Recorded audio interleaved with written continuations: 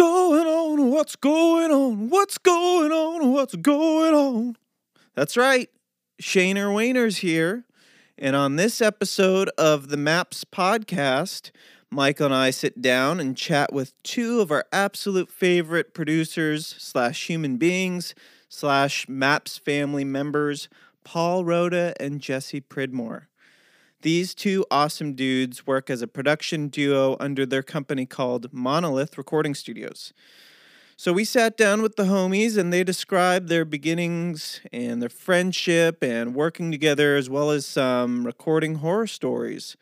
We also get into 90s and 2000s hip-hop and indie music, and man, where did the time go? How is it 2021? What happened to the past 10 years? Where did even last year go? Where am I? What am I doing?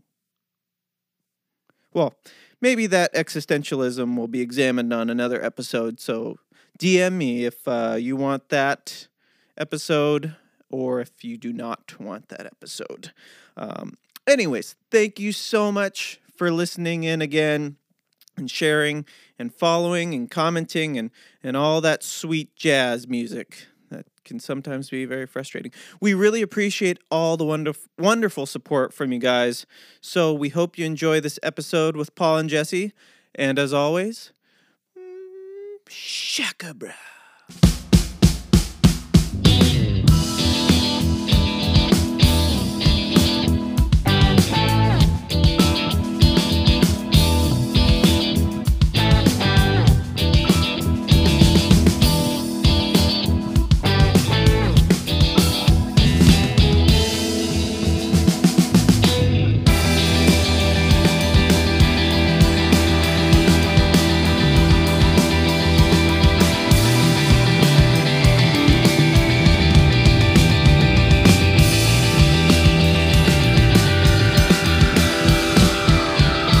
Welcome to the Maps podcast.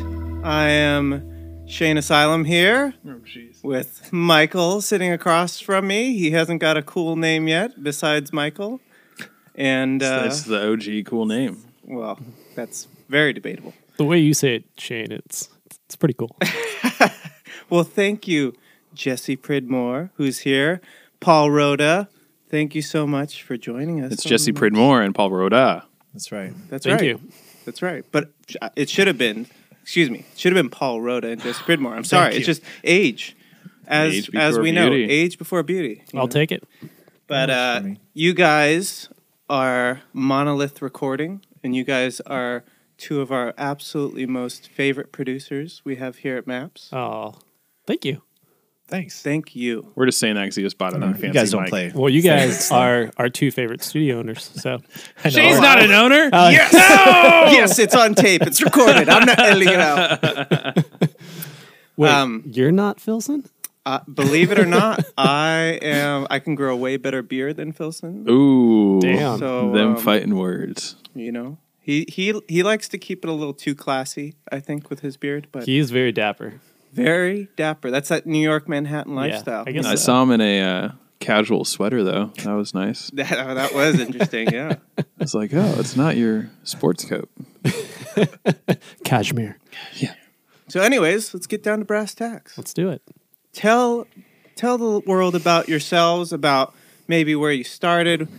Let's start. How'd you guys meet? How did you guys get into music together and doing Monolith Recording? That's a good question.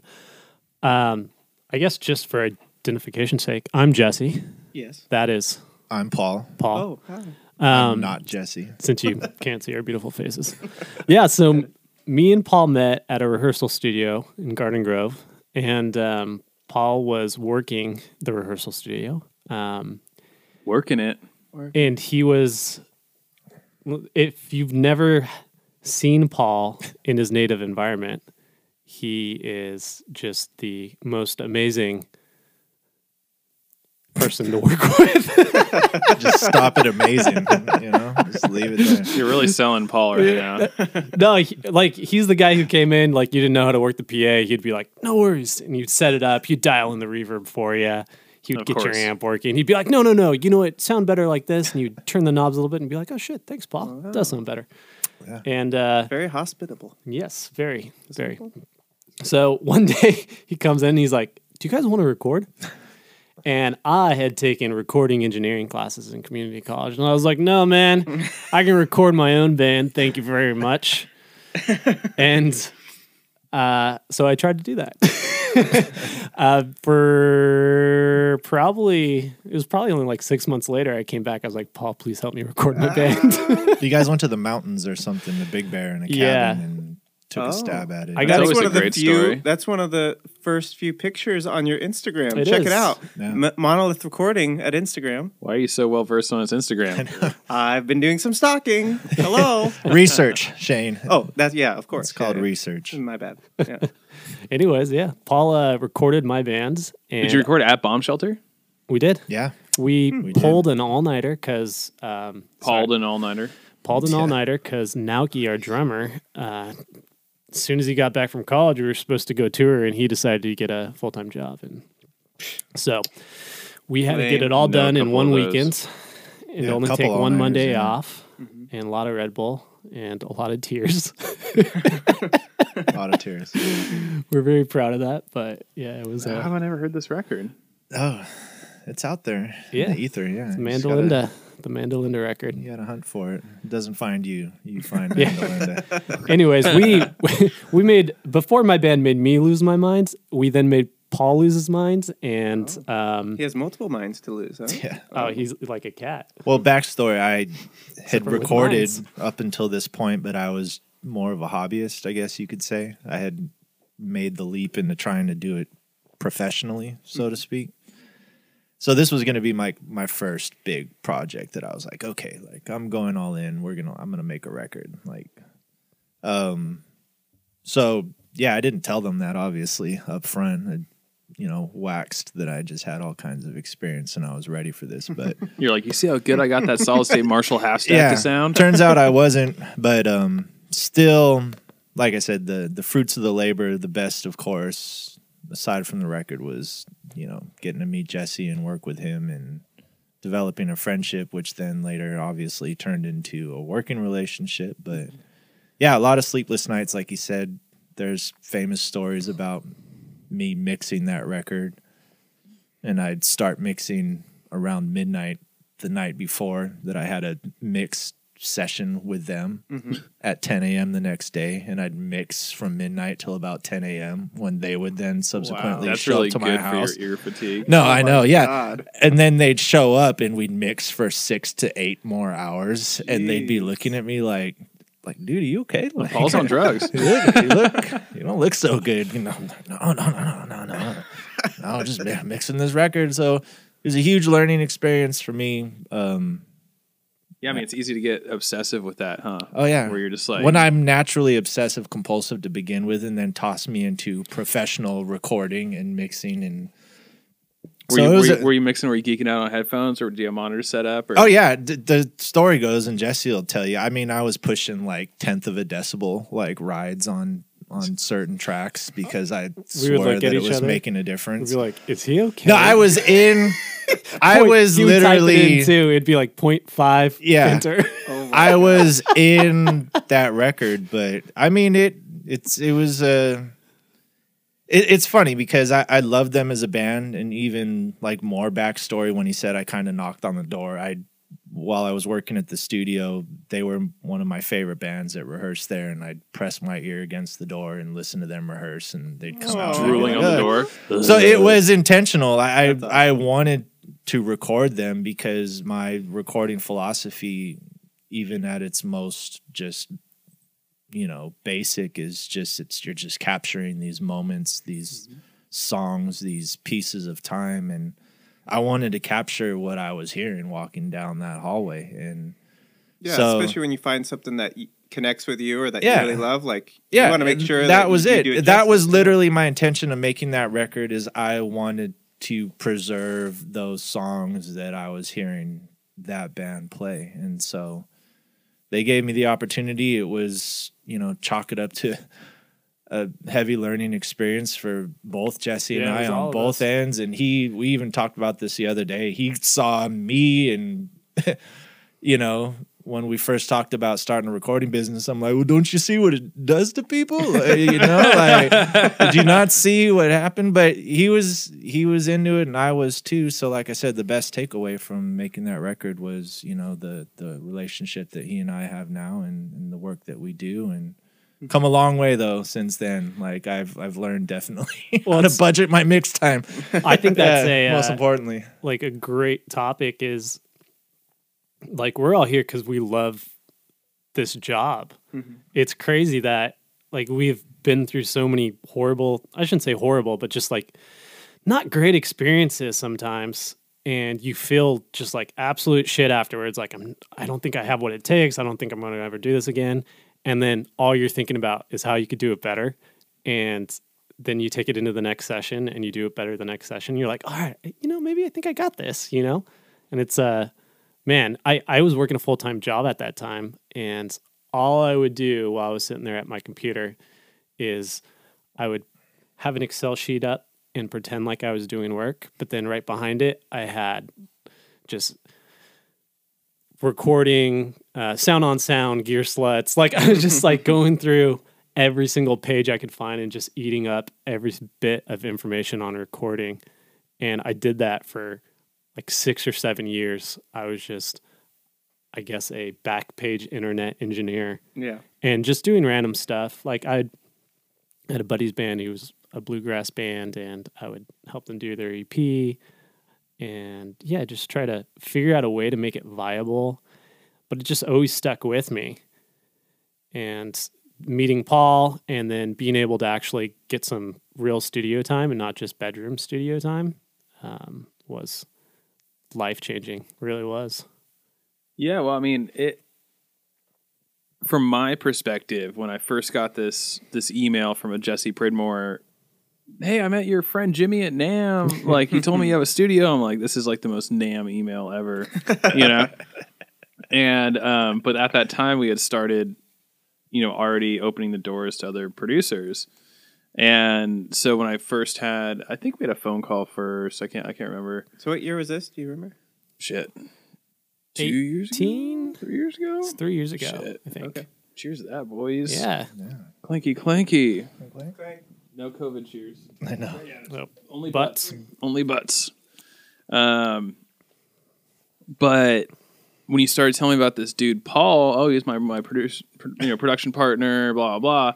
And I was just like, man, I've always seen this like really go the wrong way. Like as soon as like my analogy's always been like 2 people can't drive a car, you know what I mean? Like so 2 people can't, you know, drive the mix. Of course, different stages of mixing, all that kind of stuff. Definitely, I'm a big collaborative, you know, engineer when it comes to that. But as far as actually like driving the engineering side, like it, you know, artists always tend to have, and I consider ourselves artists, you know, first and foremost, otherwise we wouldn't, you know, you'd be entertaining this shit. But you know, we get emotional about it, and then like as soon as somebody else starts trying to steer something a little bit different, even though it might be the right way, we start like short circuiting. And then once I started, you know, spending more time with you guys, and you know, sat in on a session or we did our training session, so on and so forth, I was like, wow, these guys like really have figured out the roles, you know. And so you've been the first, like, I wouldn't say like, you know, successful in the sense of like, you know, you're fucking up or anything like that, but it's like you guys like are really, really happy working together, and like you complement each other really well, and like there's this really good balance, this really good, you know, back and forth that I could see from an outsider's perspective, you know. So, but of course, we want to hear where it got unbalanced and where you guys had some issues that you didn't agree. I mean, all the time. We, I think the primary thing with our work relationship and our personal relationship is that both of us are not heavily driven by financial rewards. Mm-hmm. We're more heavily driven by personal relationships. And I think that it's just inherent in us. Like we love the collaborative process. It's more rewarding to us to have a client that's satisfied and know that we did good work than just to collect a paycheck. And so I think that's definitely part of the aspect that makes it work. But also, like you said, like we complement each other really well. Paul is has a high attention to detail. I am more broad strokes. I like looking at things big picture. All right, how do we get this job from A to B? And how do we do it most efficiently? And Paul's like, okay, let's take a step back. Let's look at the nuances. 0.5 decibels. Yeah, exactly. No, 0.1 decibels. I'm the guy who grabs the pole tech and cranks it to 10. Yeah. And I would probably fucking want to fight you if you ever did that. With love, but Well, hence our balance is right there, is we do moderate each other very well. And I mean, even logistically as well. I mean, going into any kind of business relationship as a partnership, you have to understand what we are still working on, but do understand is that for this to work, we both have to be active, you know?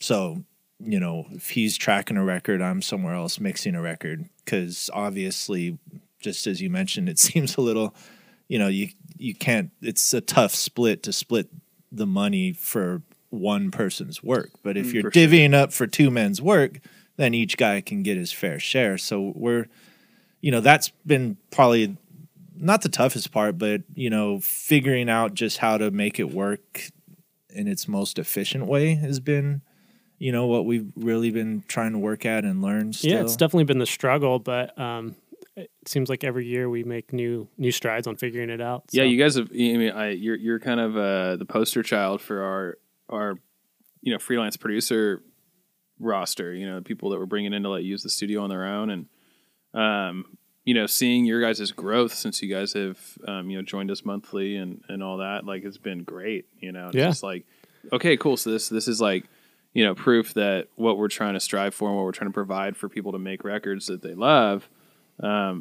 is really working, that there's room for growth there. Because, you know, what's the point of trying to run a business that's not going to have room for growth for everybody? You know, because it's like, if it's only growing for you, then it's just like, it doesn't make any sense, you know? So, but, you know, one thing I've been dwelling on, especially through like COVID and, you know, this like restriction on how much we could actually spend time with people in the same room and work on projects together and so on and so forth.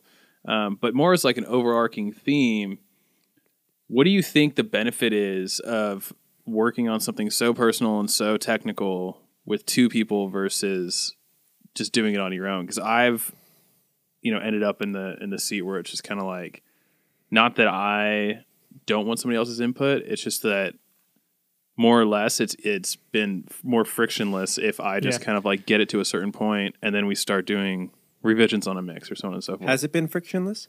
Has it? With me? Shane is nothing but friction.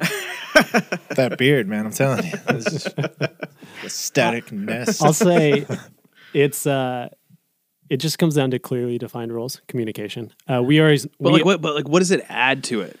You know what I mean? Like Of course we already know you guys can make it work personally because you guys are just stand-up dudes, right? Yeah. But really, like, what does it add to the record-making process, not only for you, but for your clients? I would say, and sorry to keep jumping in here, Paul, I'll let you have first word in a second. Usually going into a session, we know the style of the artist. We know what they're trying to get out of it. Oh, yeah. Wow, that was beautiful. That was good opening. And we'll have an hour, 2 hour long phone call. If you know me at all, I hate talking on the phone. Paul's the only person I talk to on the phone for 2 hours.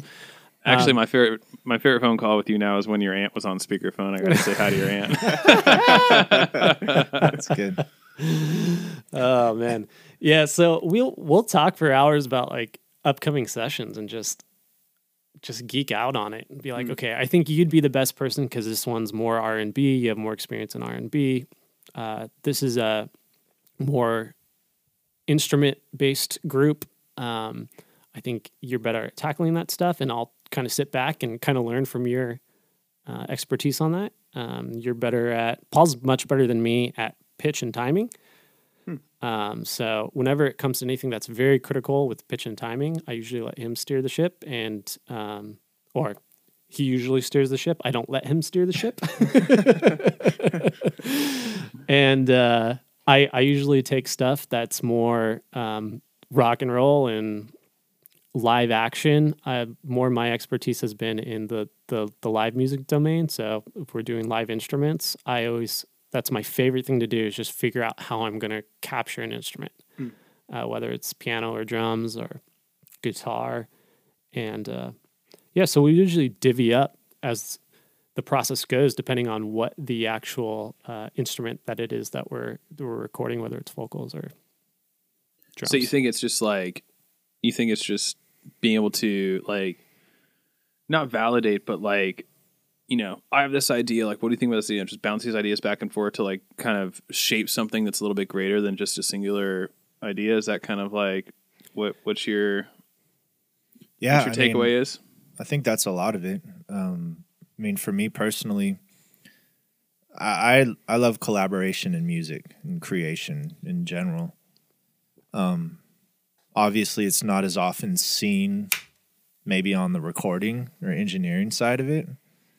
But obviously, when you see, you know, record credits for a Beyonce record, there's 8 writers and 4 producers. And so music, to me, is always, even bands, you know, it's a collaborative thing. It's a lot of voices in the room. It's a lot of minds at work together trying to achieve a singular goal. And like I said, I know it's not as often seen in like engineering and production duos, you know, so to speak. But I mean, even before, you know, that fateful story of my coming to record Jesse's band and kind of taking the leap to doing it professionally, I had done it as a hobbyist for almost a solid decade and made a lot of my own records where I was the singular producer and engineer and worked with some rappers and, you know, did this and that, recorded a couple other bands, but more on like a having fun kind of thing. But when we did this business venture, for me, naturally just having a partner and a collaborator, especially when we were kind of early in the game and just starting out, to have somebody to shoot me a YouTube video at 2 in the morning of some mix process or technique that he had just discovered. And had he not done that, it's not something that would have entered my mind. So it's just sponging, and the more minds and ears, for that matter, that we can have in a room on a record, like, I'm all for it. But circling back to what Jesse originally said, you do have to have kind of very distinguished roles, and, you know, because obviously when we first started, you know, whose turn to speak and whose turn to lead, and figuring some of those things out have taken a little bit of time, because it's not like we're following the kind of blueprint of other engineered duos who have kind of done the same thing. So we've kind of paved our own way, and it's been a learning process. But I think it's important to note too, is that like we do have our own projects. Yeah. We don't work on everything together. If there's something that's completely within just our ability to do it, and we think that the project would be better just served with one person running the project, 100% we make that decision, and we will take the responsibility for the project. You know, it's not like we have to work on every single project together. Yeah, well, and hence the both of us being busy is what really makes this profitable for us. So yeah, we can't always.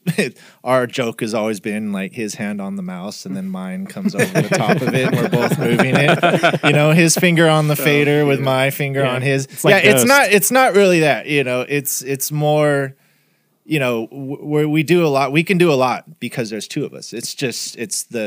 We're 200% more of an engineer than one guy. But it also sounds like it might even take a little bit of pressure, maybe off of each other's plate, or give kind of like make it more fun. If we get stuck, one of us gets hung up on something. If one of us is like, "Hey, I'm unfamiliar with this. Have you crossed it?" Like I said, just having an extra voice, someone especially trusted to turn to.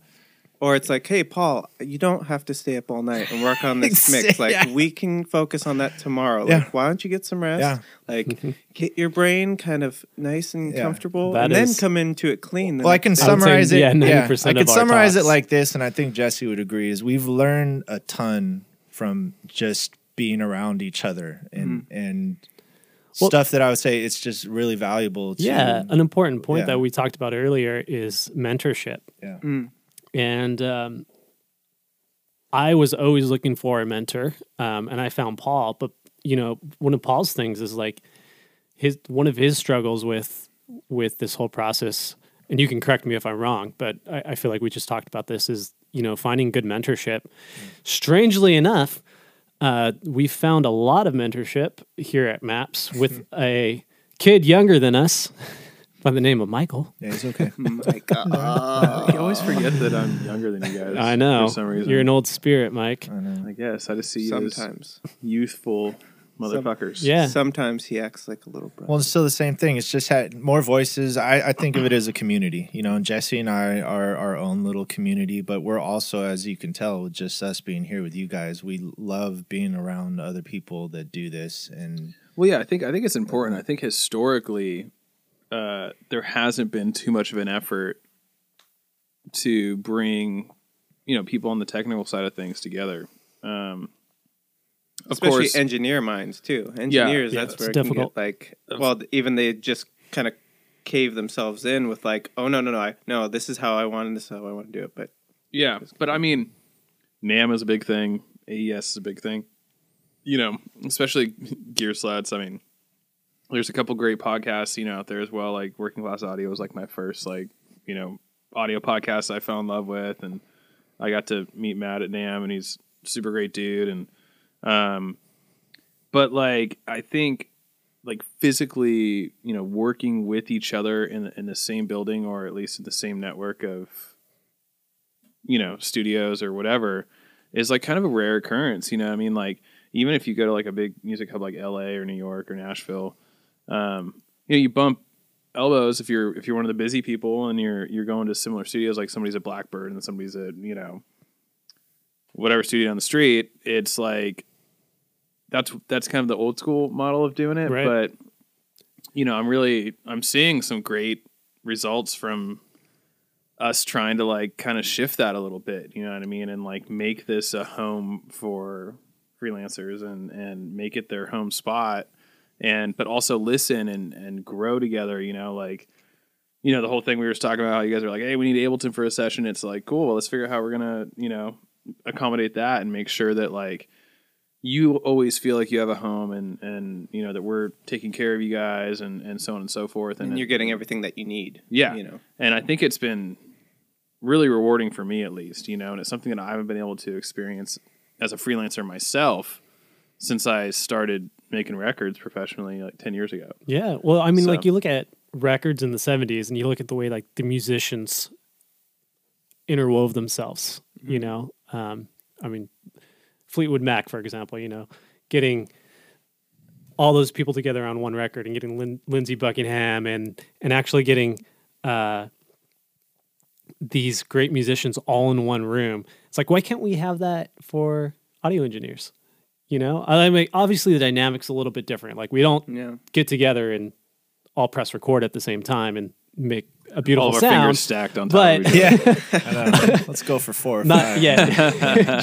just one hand on top of the other over the mouse is enough. But the idea that, this kind of goes back to one of the things I struggled most with growing up playing music is viewing music as a competition. For sure. Yeah. And I was always so insecure as a young musician because I thought I couldn't be friends with that guy because he was a better guitarist than me. He's better than me. I got to be better than him. I can't make friends with him and then learn from him. I just got to get better in my room and then show him that I'm better than him. Yeah. It's interesting, because I think also when we start playing music and let's say we started, thinking about playing music in elementary school or something like that. And it's just you tell your parents as a young kid, I want to play music. They're like, all right, we're going to put you in school band. And when you start looking at the structure of school band, there's a first chair player. Oh, You know what I mean? wow. And there's I This is never true. thought about This is that. true. there's all this kind of weird structure around musicianship. And then, of course, rock, indie bands, whatever, you name it, whatever the genre it is the antithesis and anyways. Oh, right. Yeah. Yeah. That's good. Antithesis, yeah. Of that, And then so when you jump into that world and you're like in your garage or whatever trying to work out your band, and it's like in this like bubble, and you're like, oh man, I feel like we're really good. And then you get out to the real world and you're like, oh shit, we're not good at all. So like that's a problem as well. And so you have these like kind of like two routes that you could take as a young musician. And it's like, no matter what, you're going to be disappointed at some point. So you might as well just fucking go for something. For me, it was always, oh man, that was a great show. And then the band next to us was way heavier than we were. It's like, fuck, our breakdowns are not as heavy as their breakdowns. We failed as a band. But like, I think there's like a big thing for like, you know, my first band that was able to kind of like push through majority of the venues in Orange County. We made it a point where like, cause we would hit up like bigger bands, be like, hey, can we open for you? And then they would just treat us like shit, you know, whatever. So we made it a point to like, once we start getting a little bit of like sway and booking our own shows, to like never ever feel like we're stomping on top of some other band to climb that ladder. You know what I mean? And I feel like all it is an attitude, man. And it's like anything else in life. You know, you could do that if you were a fucking car salesman, you know? And it's like, it's navigating relationships. Yeah. Right? Relationships, but then, and having them balanced, you know, but like, just appreciate like that some people have something to bring to the table. You know what I mean? Like when you watch a band, like, that's what I loved about, I mean, shit, I'm having like serious show withdrawal. Yeah. But, yeah, like, you know, we would throw on like map shows at Wayfarer in Costa Mesa. And, you know, we'd have like, there's a fly right there, Big Monster, Thundergut, Them Evils, and Blue Eyed Lucy. And it's just like, even though I was playing in one of the bands, I would be sitting there like mind blown watching some of my best friends just fucking crush it on stage. You know what I mean? And it's good to like have a fire lit under your ass, you know what I mean? And you want to push yourself, but it's what you do with that energy, you know? And I think making records is super similar. You know, like you hear about the old school argument with like Pet Sounds versus Rubber Soul, you know, and this like weird thing, but it's like, you want that inspiration. You want to have that like push and pull, but, you know, I think inherently, like in the production engineering realm, we don't really have enough like interaction. You know, like you hear somebody's record, you know, that's like one of your peers that they mix, and you're kind of like, "Fuck, man, like snare sounds so goddamn good." And like, but there's no medium to like work that out with each other. You know what I mean? And like talk and like compliment or ask questions or like you know, like learn from it and grow from it. If anything, we're getting a little bit closer with like the YouTube video generation and everyone showing like, hey, this is my process. Well, what you're talking about too, I think there's two like distinct kinds of competitiveness. There's that I want to stomp on your throat and like make you suffer while I beat you, like and show you that I'm better. But I also think there's that one, it's definitely ours, like you were saying, to where you understand like the better your adversary gets, the more it encourages you to be better yourself. So you don't want to stomp on you want them to get better because you know it's going to eventually bring better work and product out of you. Yeah. And so, but that's more the way I viewed, especially like our recording community here is, I mean, I've heard your records and I've already told you, like, I'm like, how does he get his drums to sound so good? Like, well, I could like, you know, and I feel, but at the same time, like it's great that I have you as a resource. So when I sit down to mix a record, I can pick your brain and say, hey man, like, you know, it's all about perspective. And if you see it from a perspective is to what you can gain from working with others as opposed to what it can detract. And this is just going back to the conversation with me and Jesse is like, there would be no partnership if I didn't feel that I'm a better engineer because of Jesse and having him around. And hopefully vice versa. God. Like because of, even though he and I are competitive and literally what you said, we do it. I play a mix and he's like, oh, why did you fucking play that mix? Like now I feel shitty about my mixes. Then he comes back with a mix and it's the same thing. And I feel like that makes us better. Just when I think I've outdone him, I was like, I don't need Paul anymore. So it's a true story. And like then he shows me a mix. I was like, You're like writing an email to me, like take Paul out of the contract. Yeah, no. It's like it's just Yeah. So I believe that it works for us, and it wouldn't just work for anybody. It's because Jesse and I share that similar viewpoint on competitiveness as an enhancement, as a growth tool. Well, it's just maturity, and Yeah. it's being confident. It's one of the things that going back to like what I was saying, feeling so competitive, and the competitiveness was detrimental. But the reason why it was detrimental is that I didn't have any faith in myself, you know, right. and it's developing that belief that this is possible and that like, what you're doing is good. And even if you're learning. Yeah, exactly. Like, even if still you're going- not there yeah, yet, and you're going never through it. going to be there. Right. But you're taking steps every day, every week, every Yeah. month, even every year, you know, just to kind of up your confidence level, up your game, and then you look back on it even a couple years later and you're like, all right, I've come a long way. Or even what I was doing back then was like, I'm actually pretty proud of myself, and now I'm just doing that much better. Yeah. It's a really cool thing to be able to be in that mind. That's why I'm so happy to be in my 30s. Me too. You know, Yeah. Me too. Thanks. Yeah. Feels so good. seriously, Feels I so was good, right, guys? To be in our 30s. insecure in my teenage 20s that it's like I'm at a point now to where I can appreciate the fact that somebody's better than me. Yeah, so basically only hire people to do your records that are 30 and above. Yeah, right. Exactly. I just turned 30 like a month ago. Welcome. Welcome. Oh, man. But, okay, so... Can I actually make a good point really quick that Sure. you brought up about like the YouTube society and versus like what we have going on here? One of the things that solidified coming over here was I had gotten to the point to where I was hardcore into like the YouTube realm of mixing, and I was following all these guys. And I got to a point to was like, I should really listen to the records.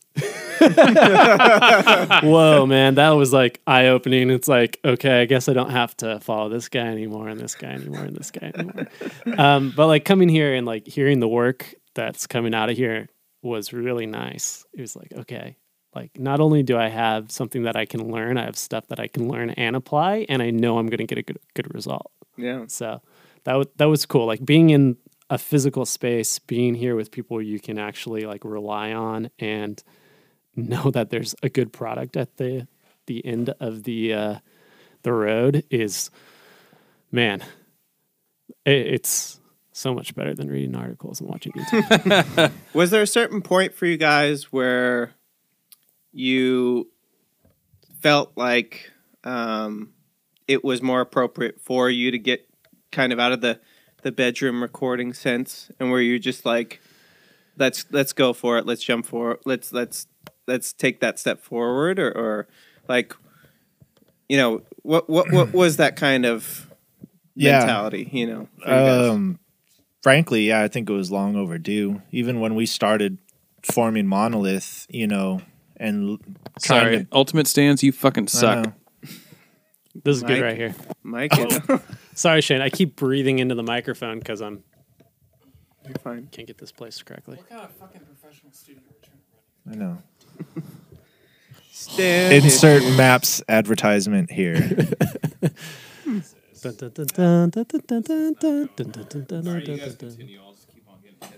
All right. I'll take it. Yeah. Sure, I'll take this one since Yeah. Jesse's mic is pointed at his dick right now. No, I'm just kidding. All right. Yeah, obviously I thought it was overdue. Us getting into a better spot, a more professional facility. Out of the bedroom, of course, but when Jesse and I first started forming Monolith and kind of business planning, and obviously one of the biggest, things that's cost prohibitive is owning a space. And Yeah, we having wanted that. to build out our own thing. Yeah, and we were like, who "Oh, doesn't? we're gonna Yeah, do yeah. this." Yeah, this Yeah, is my ask me about that. this is my gear wish list, and then you start really like looking at some of the numbers, and you're like, "There's just no way! Like, there's no way in hell." Yeah, Somebody- you guys are Especially crazy. when I would never want to build that when studio. you're starting out like Jesse and I were, and you're cranking out a record a year, Yeah, maybe making two, you know? So $15 an hour. yeah, 5 in some instances. Yeah. At a retailer. Yeah, I did the math. Yeah, it's so the margins weren't there. So anyways, yeah, we kind of looked at spaces and what, you know, obviously building a studio from the ground up was just kind of out of the idea at the start. And You have to become a hoarder. well, then in a you look, certain and funny, sense. even in 100%. LA and Yeah. Hollywood, you think, Yeah. okay, well, there's a shit ton of studios in this area. Like, let's just look. And then you go on whatever at the time, like we're looking at Craigslist, we're looking at just these ads randomly, and Warehouses. these in dudes San literally, Pedro. oh yeah, spacious control room, and it's the size of like a small closet, you know, and Yeah. just Yeah. so obviously we knew from the outset, like finding a space is probably not, or having our own space for that matter, probably wasn't in our business plan. And so we actually started out as a quote unquote mobile recording company, and we had a mobile recording rig that we would haul to people's garages and houses to record and do this and that. So, and even that is difficult because if you've ever done quote unquote God. mobile recording, you know, recording has its full list of, you know, adversities and difficulties along the way as it is, even when you're in a nice studio, you know.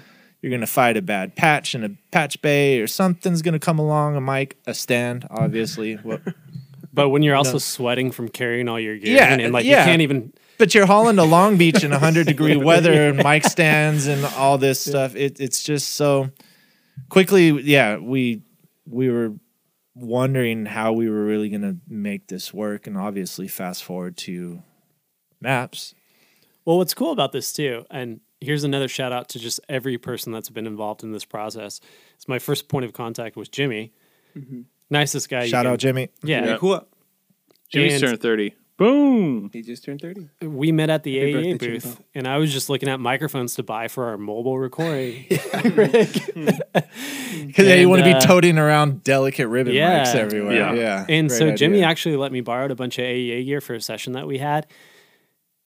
And that session, wow, that was difficult. I was so excited. We had a ribbon microphone to put on a stand-up bass. I was like, this is going to be so awesome. This is perfect. The guy didn't know how to play the stand-up bass.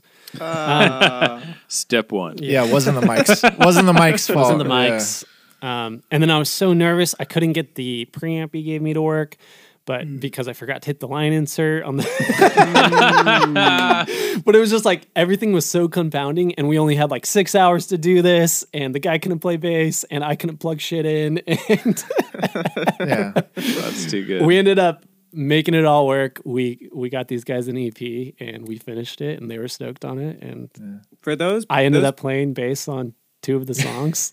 For those people who have never had that experience, trying to set up microphones and making them work, and you're running into difficulties, is one of the most stressful things. It is so Yeah. simple. It's so simple, very simple. but yet there's some little things that if you're not well versed on how to use all the things, it's Well, one button. It's It's- usually just one. We button. had that's- just gotten our that was me. Apollos too, so we Yeah. were like, Yeah. we had just cascaded our Apollos. We were like, oh cool, we have 2 Apollos, and then we were trying to use an external preamp, and we got it all plugged in. I was like, yeah, it's all plugged in. Let's go. There's Anyways, no sound. yeah. Oh my god, just unplug it all. Go direct in. Well, circling back to Maps, though, I do want to say, like, when we did finally, you know, come across you guys through NAMM fate, as it were. who would have thought? I know. Yeah, like at that point too, I totally boycotted the NAMM show. Like I was such a spoiled little fuck where like I was getting like 3 NAMM badges at a time, and I was just like, I don't want to deal with Throwing this them in the bullshit. garbage. Yeah. Nobody needs these. Anybody who goes to NAMM doesn't Yeah. ever really want to go to NAMM. And then like here I am like avoiding NAMM, and then like a completely viable business venture like comes my way via NAMM. I'm like, Yeah. God damn it. Well, and that's Like, true. yes. And up until that point, you know, Jesse and I had not seen a business model like this, which was kind of, I remember the first day he hit me up about coming here, and he's kind of explained, you know, the lowdown to me, and I'm like, are you fucking serious? Like, why would they do that? Like, but actually, when you think about it, and no offense to every band, everywhere, anytime, but you know, one of the most difficult parts about being a recording engineer, sad to say, is working with bands. And it's no offense to bands and, you know, nothing personal, but bands are like a marriage of 5 to 6, 4 people, and marriages rarely work between 2 people. So dealing with bands and their scheduling and trying to make records work when you're balancing all these different, you know, viewpoints and what different people in the band think the record should sound like, it's tough enough. So hearing your guys' business model to where you guys actually cater to the engineers and producers at your studio, like I said, it seemed like a godsend to us for what we were doing, because it immediately solved one of our most gaping issues: is where's our home base going to be if we're not going to be a mobile recording company? Like, where is this professional studio with a professional build out with the right kind of equipment, and not just that, but the right kind of people running it with the right kind of mindset? Like, where are we going to find? It's not just like, oh, I built a studio and I haven't been back since, but hey, if you want to rent it out, here's my rate, here's the keys. You guys work here. This is your studio too. So it's not just this blatant studio that was built just to be a rental. And you're not just trying to like fill in the and gaps it's in the also month. curated in terms of the people and producers who are brought in to work here. There's a process and there's a vetting that goes to that, and that's all lends into just what Maps is and why the model really works so well, especially I think in these days, to where, you know, Jesse and I aren't the only ones to where it's, you know, cost prohibitive right now just to be going in and trying to get funding and build a multi-million-dollar recording studio. Yeah. So it just worked, and like I said, it was just, as you mentioned earlier, that was what really, when we locked in our business model then with your guys' solution to having a great space and community and all these things that we've been talking about all rolled into this one package, why it was just kind of a no-brainer, and basically has been ever since for Jesse and I to be here. And hell yeah, Paul, we're brother. talking about them too much. Can we bring it back to us? I know. Monolith Recording Studios. I mean, just Monolith Productions. I know. Yeah. No, but that's- really, yeah. It's been like I said, it's just so rewarding and fun to see it all kind of come to fruition, and you guys be stoked and, you know, make some great records. Like, that's really like what That's gets the goal. me off. Yeah. Like, yeah, no. Well, not to mention honestly, everybody we bring here loves it here. Yeah. It's very client friendly, and it's just, like I said, just it's fantastic in more ways than one. I'm part of pragmatist, so part of me is just like, whenever I do something, it's like, well, fuck it. How can I just do it the best?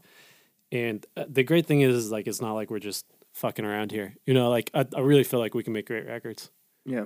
So, And for us too, like, I think the thing that we try to always push is community and building these relationships, building these networks that also encourage all the boats that will float up at the same time. Even if one's kind of dragging here, we have this. We just got a new Chandler mic that might allow you to get that sound that you wanted. Oh, you okay there? yep. Yeah, you mean Jesse bought a mic and was so kind enough to leave it here? Very kind enough to leave. Monolith Recordings. But and two, like, even with, it's unfortunate that we were struck with this kind of little pandemic this past year, which we weren't allowed to have the opportunities to have all our producers and maybe some of their friends or families come in and talk, music or talk. I hope the hell we can have a Maps Christmas party again this year. I hope so fun. for 2021. Hopefully. Well, word on the street is we might get a kegerator, so Okay. Yeah, now we're party talking. time. Yes. Tacos as We far will as the fill eye that can up. see. Yes. But yeah, it really is. I personally enjoy the Maps community because it's always great to meet new people that care as much about music as I do.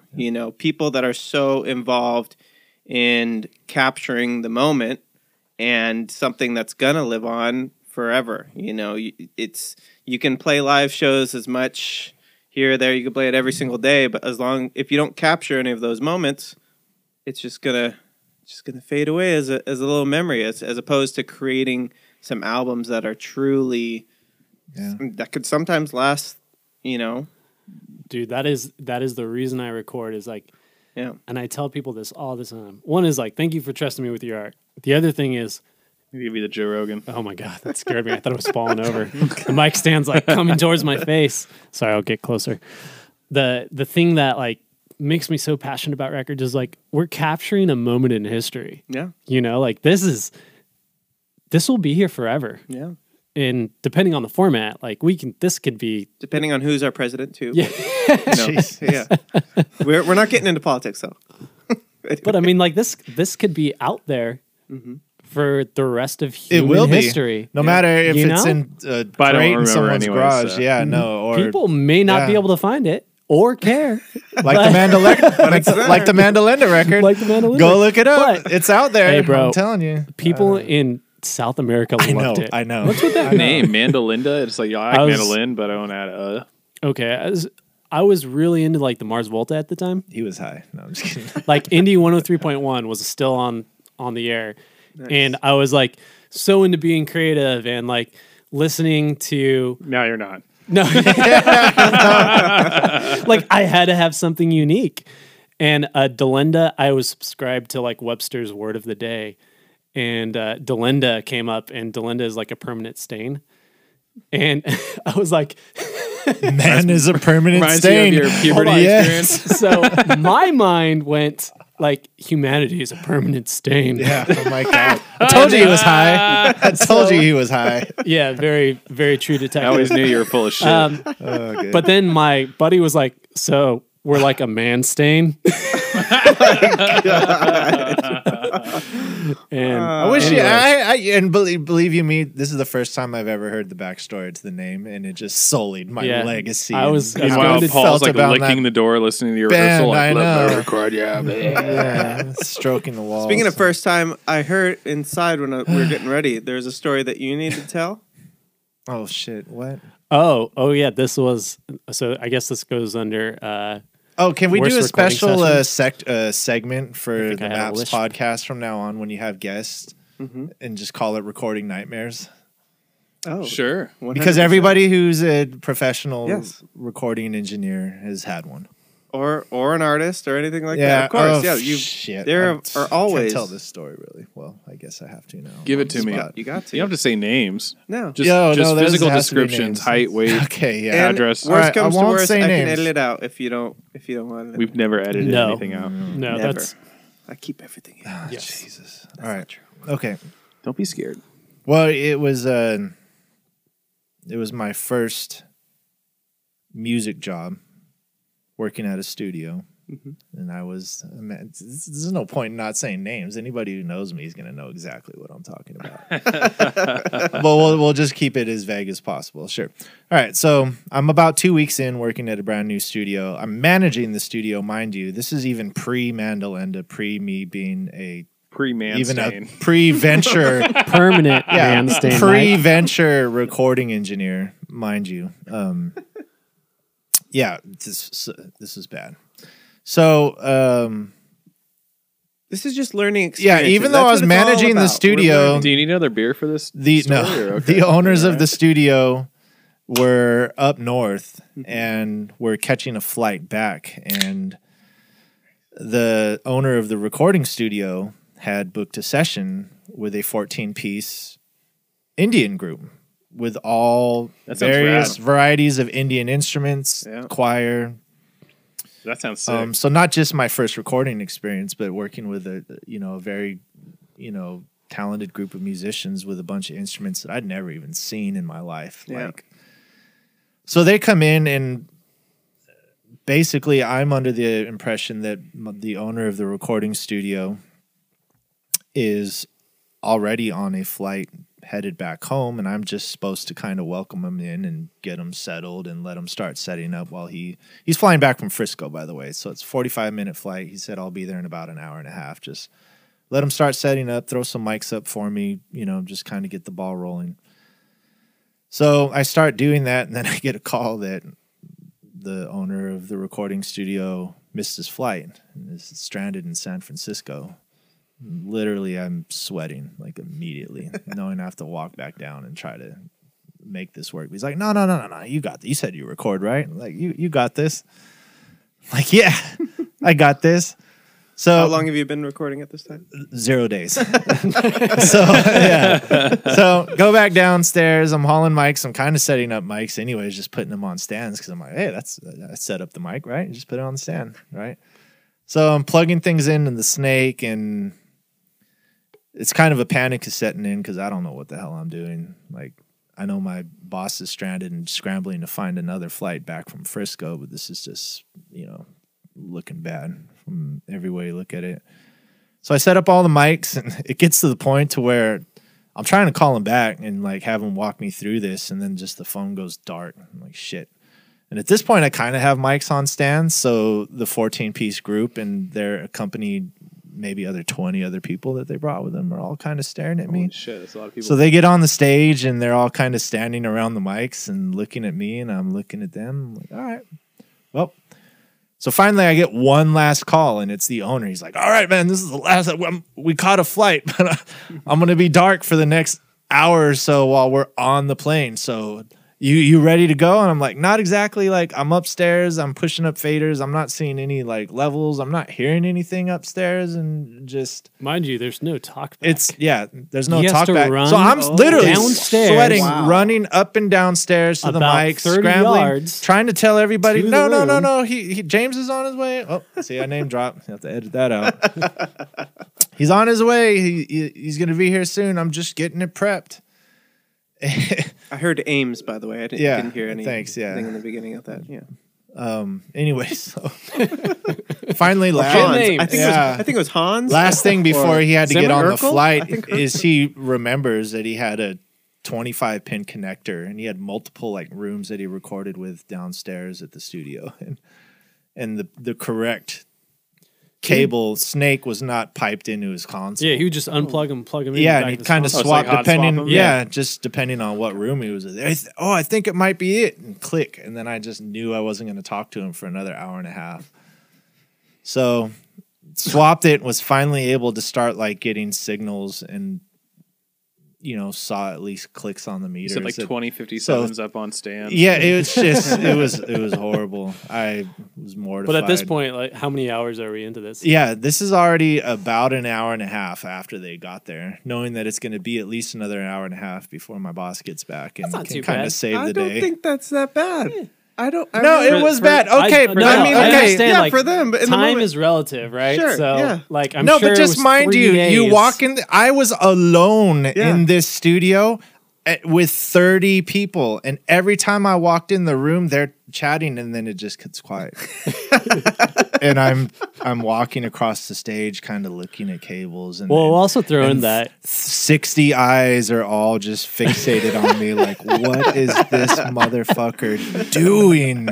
at this particular Just studio telling too, by my amount of perspiration and probably how large my pupils were at that time, just being like, they knew something was up.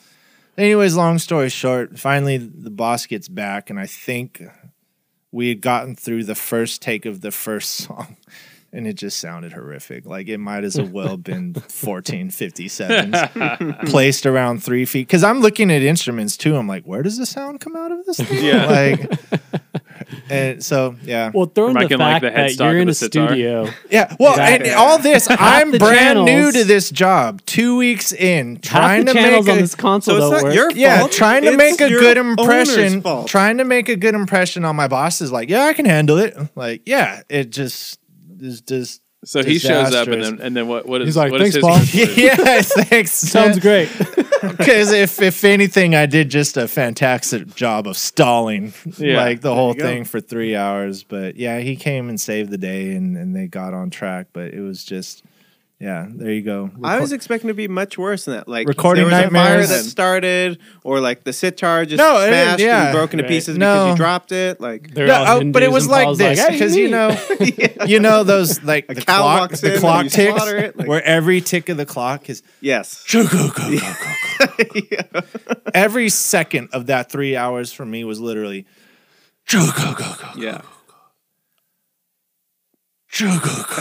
Mine wasn't a Yeah. recording session. It was a live session. I was doing sound for a wedding for a guy.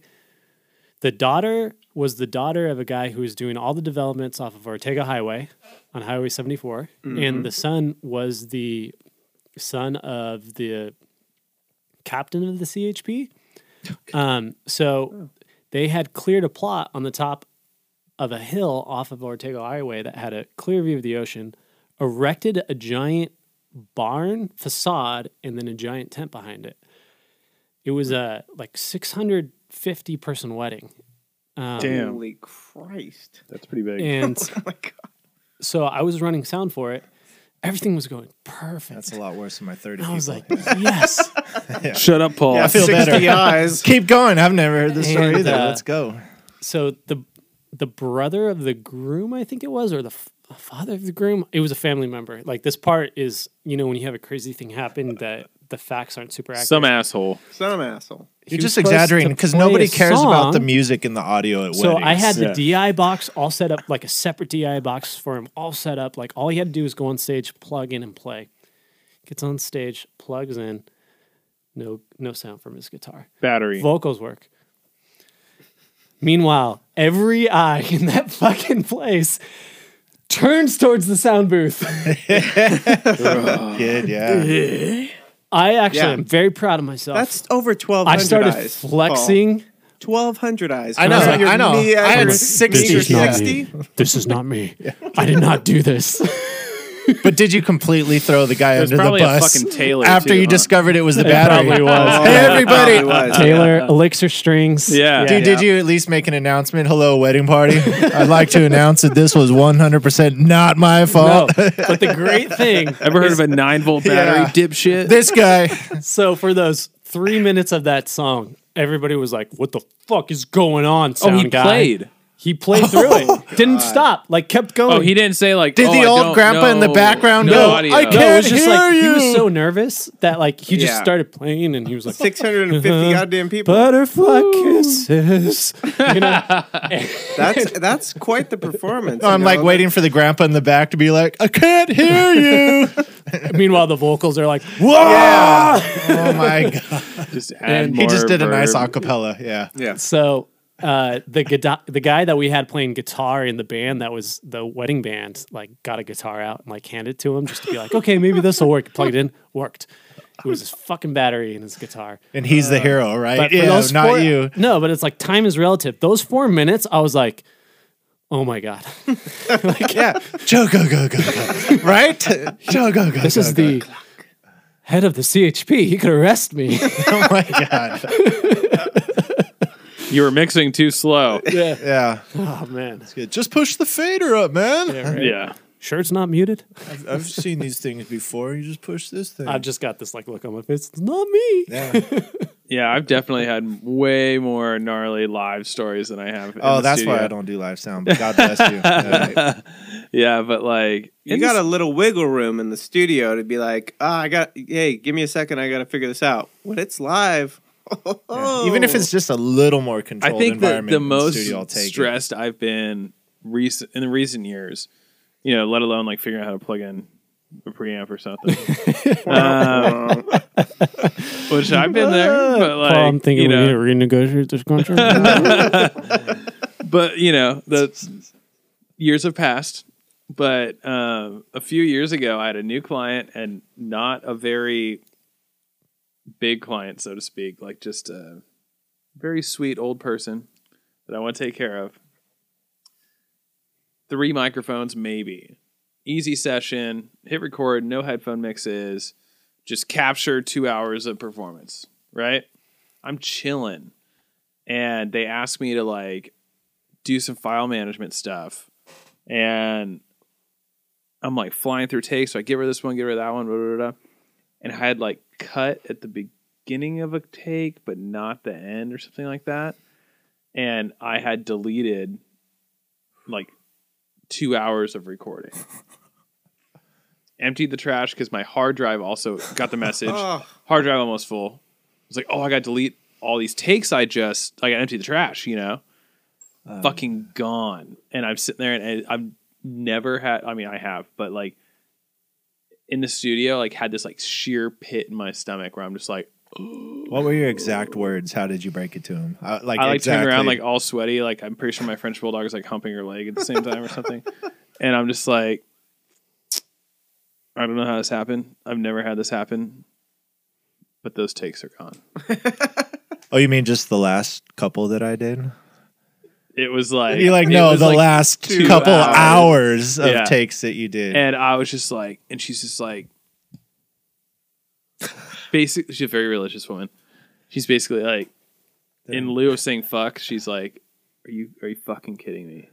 Like, are you trying to run a professional studio or something? Like, what's going on? Yeah. And I'm kind of like, I am, but oh fuck! Like, and it was just totally like I was flying too At fast, that point in time, Mike wished he was in Pro Tools. man. Oh man! But if I had emptied the trash, it would have been a big deal. Yeah, But I had emptied the fucking trash. that's a tough one. Yeah. And I was just like, God damn it. And it was all because like my hard drive was getting full, like my system drive. And they were kind of like, oh, well, get rid of this one. I want to hear this one. I was like, oh, just like trying to fly like super quick while I was just sitting there for 2 hours listening to play classical music, you know? And then now it's like game time and I just fucking blew it. Well, and it was their best takes ever that they've ever done too. But for the record, I'm not surprised. Yeah, in those instances, Yeah. I'll never Somehow, get those takes back. I'll never play that well again. She's still been Yeah. a client for 3 years. Yeah. Well, Amazing. it goes back to Pity client. Yeah. I feel so sorry for that incompetent. I still record with that jackass that fucking lost. She that knows power ruined my dynamic. whole first She's session. like, yeah, I can get something out of him now. Lord, Yeah. this is my act of forgiveness. Just continuing to record with him. Well, it goes back to that whole thing, you know, like true personality is not when you're in the best of circumstances. This is true. You know, you see how people handle bad things, and that is the telltale sign of like what kind of human they are. Yeah. If somebody can handle a stuff like that professionally, both as a client and as a engineer. Yeah. It's like that's great. We You know, all go that's the through it, idea. guys. Yeah. We all And this go has through been it. episode 1 of Recording Nightmares on the Maps podcast. No, That's we your haven't had segment. We're Shane's just yet. gonna. Yeah. We need chains. We'll Oh, Shane does have some good. We'll recording sponsor stories. that. Yeah, we'll sponsor this segment for sure. I think you have some Jeb stories. Some Carlin and Jeb stories. Shape. Oh, shape talking. yeah. So I'll just go with that one. Thank you for mentioning names, Michael, and throwing them under the Oh, bus. Jeb could give me a call. That was the first Michael of this podcast. Just Michael. wanna throw it out there. When I introduced him, I always did you do introduced it? him as Okay. Michael. Oh yeah, he's You don't not- always introduce me. Hey, Hey, and this has been Recording Nightmares. this is Shane a talking. Yeah, new podcast. We're still getting used to getting in there and diving deep with introducing That's what she our said. people. Yes. Yeah, I'll just go through real quick. Basically, when we were recording an album, I won't say which one. Loneliness is by Shape of Talking.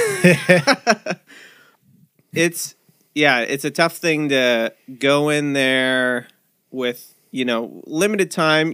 Once you get to understanding like how much it costs to record an album, even if you are getting like the hookup and you're scheduling it with multiple people, you get to a certain point where like, hey, we gotta go in and get shit done.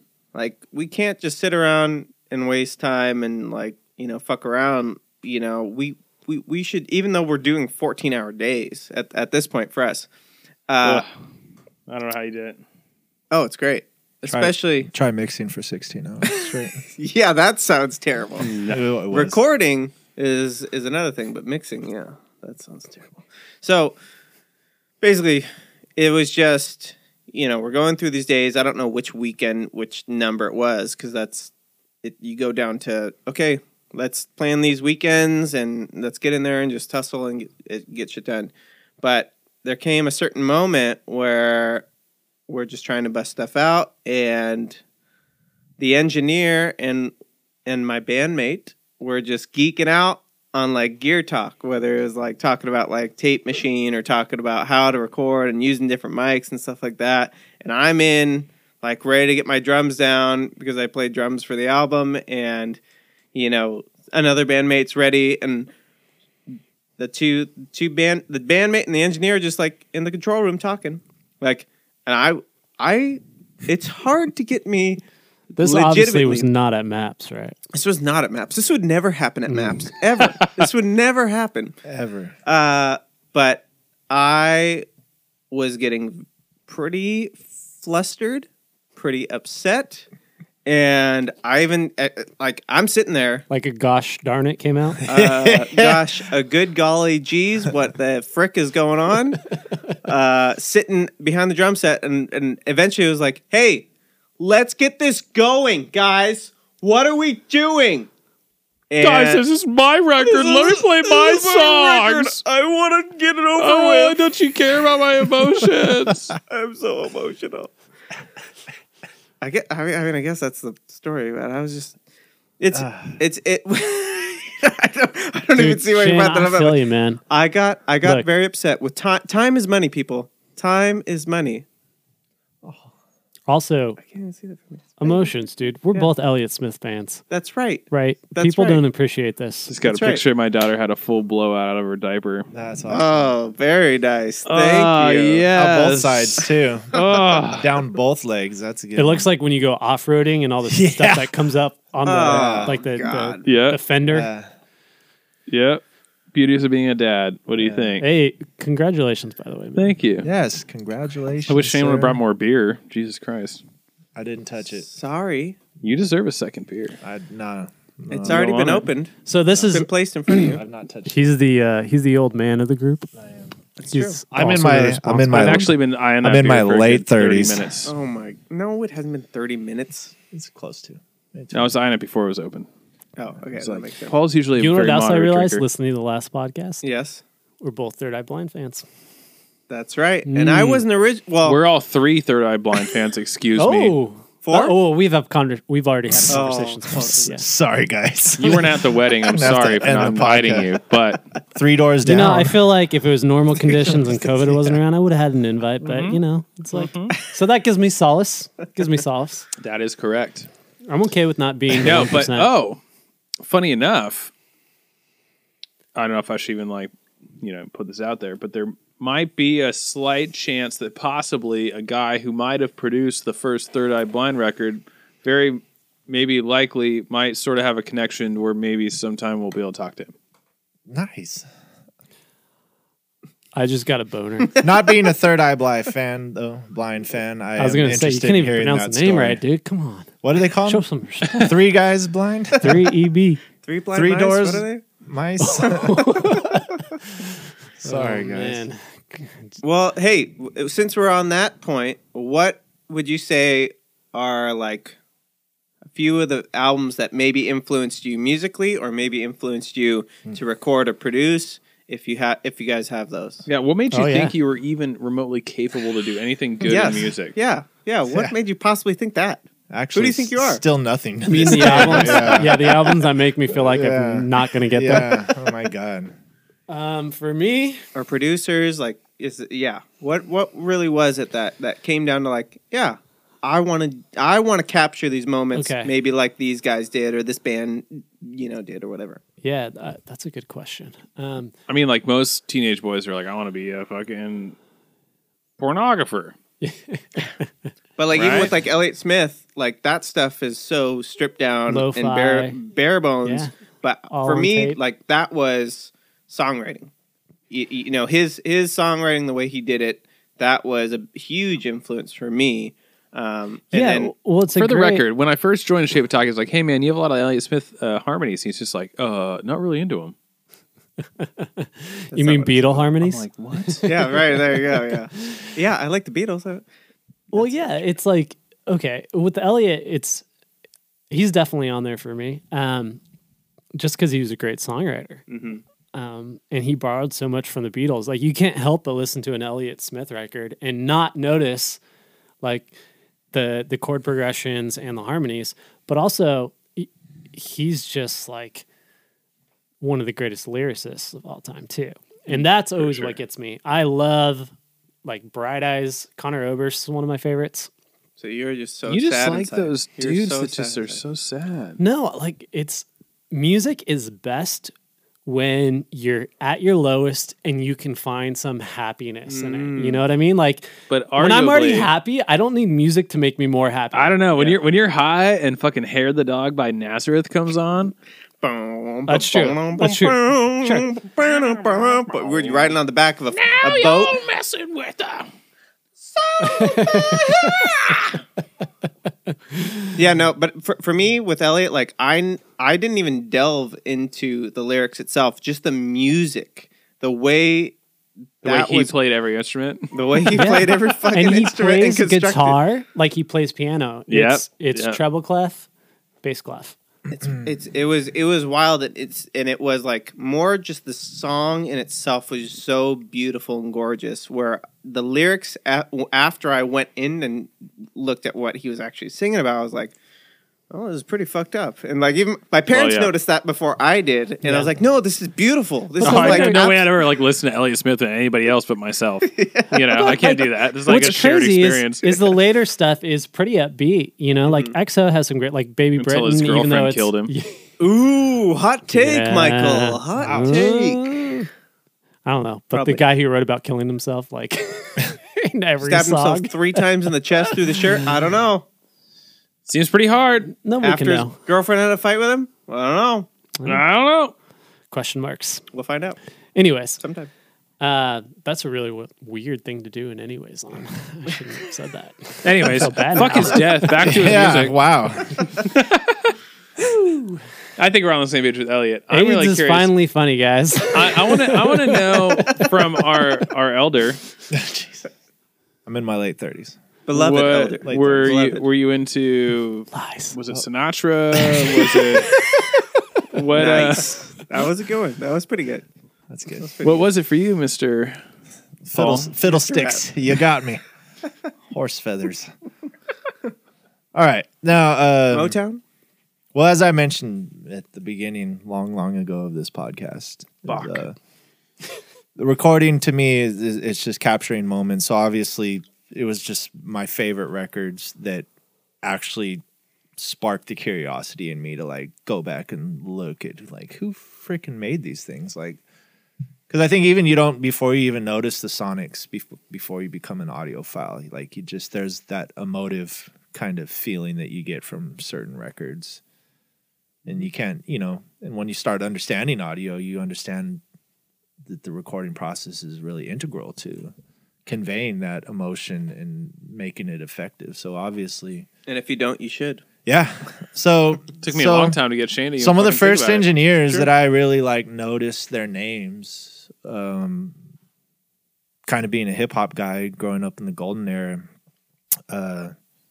Tribe Called Quest, and the Low End Theory was, and there was something different about that record too, even compared to, because you listen to Gangstar and a lot of these records that just sonically, they're great records. Don't get me wrong. But listening to the Low End Theory by Tribe Called Quest, just sonically it sounded different than a lot of the hip hop records you heard at that time. Like somebody was behind the board that knew what he was doing, and it turned out to be Bob Power.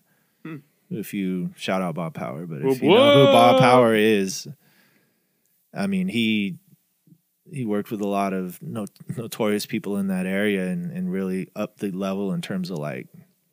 Because, even at that time, this was 91, I think, when Low End Theory, and maybe even recorded earlier than that. I was born in 1990. A lot of people weren't taking even rap music seriously at that time, and the engineering kind of prospect of it was kind of a throwaway, like... I was 4 years old. Because they're like, did you see what they're doing to the records? Did you see how they're scratching up all our precious records? So to have an engineer of his caliber to kind of come in and stamp a record and make it sound that great, but... I think thumps, like if you listen to that record, there's just it's upfront, it's in your face, it's clear. Yeah, because a lot of the early it's analog too, and with that sound, the marriage of that sound that Tribe Called Quest had and his engineering, and it was kind of an odd couple match in terms of him making that record, but it was just one of those things where when I saw that, and I was like, wow, like Can I say, that's cool. When I first met Paul, this was probably 8 years 1991. 2013, yeah. about-ish. He was still rocking an Akai MPC 2000 MPC XL. with the floppy disks. Ooh. Original floppy disks. Still have it to this day, too. Yeah. For those kids Now out they're there not. that are listening. Thanks, Jesse. Now they're not going to believe I'm No. in my 30s still anymore. You just talked about an album that was made in 91. Yeah, I know. 1991. And being curious about who the engineer was. Yeah. Not Mine a lot. was 10 years later, and that was Yeah. Kid A. What was Mike Nigel curious Godrich. about Yeah. 91? You know, That was the first How time to where your not read shit my about pants. where your bottle was. Yeah, you know. Sorry. No, and then another one. Obviously, I'm a huge Tool fan. Tool is my favorite band all time. Oh, really? I didn't know you were a Yeah. Tool guy. Yeah. You know they Anima. There's a lot of controversy over how that record is Yeah. actually what the name of it is pronounced. Anima. I heard from Anima. Adam Jones it's Anima. But anyways, I could be wrong, but thanks YouTube. Anyways, long story short, that was another record and Sure, it wasn't Alex. Jones? David Bottrill, that's the name. I'll remember it. And he had produced, I think, some Smashing Pumpkins record or something else around that Nobody time. actually produced the Smashing Pumpkins record. This is Come true. on. Corey. Yeah. Billy Yeah. Corgan's just like, oh, you're Well, fired. and I You're feel- fired. I got this. And I Never feel the mind. same way with Tool, but it was just he was not a very household name, obviously, in terms of like producers and engineers, but he made one of my all-time favorite records, and sonically, I mean, that record is just. I mean, you have Danny Carey also drum on any record, and it's gonna Yeah. be freaking. My hands down, my fantastic, but- favorites, like seriously, is although I love Elliott Smith, like sonically, his records are more nostalgic and like I love the way that they're comforting the way they sound. But my favorite records have always been Kid A, Nigel Godrich, Yeah,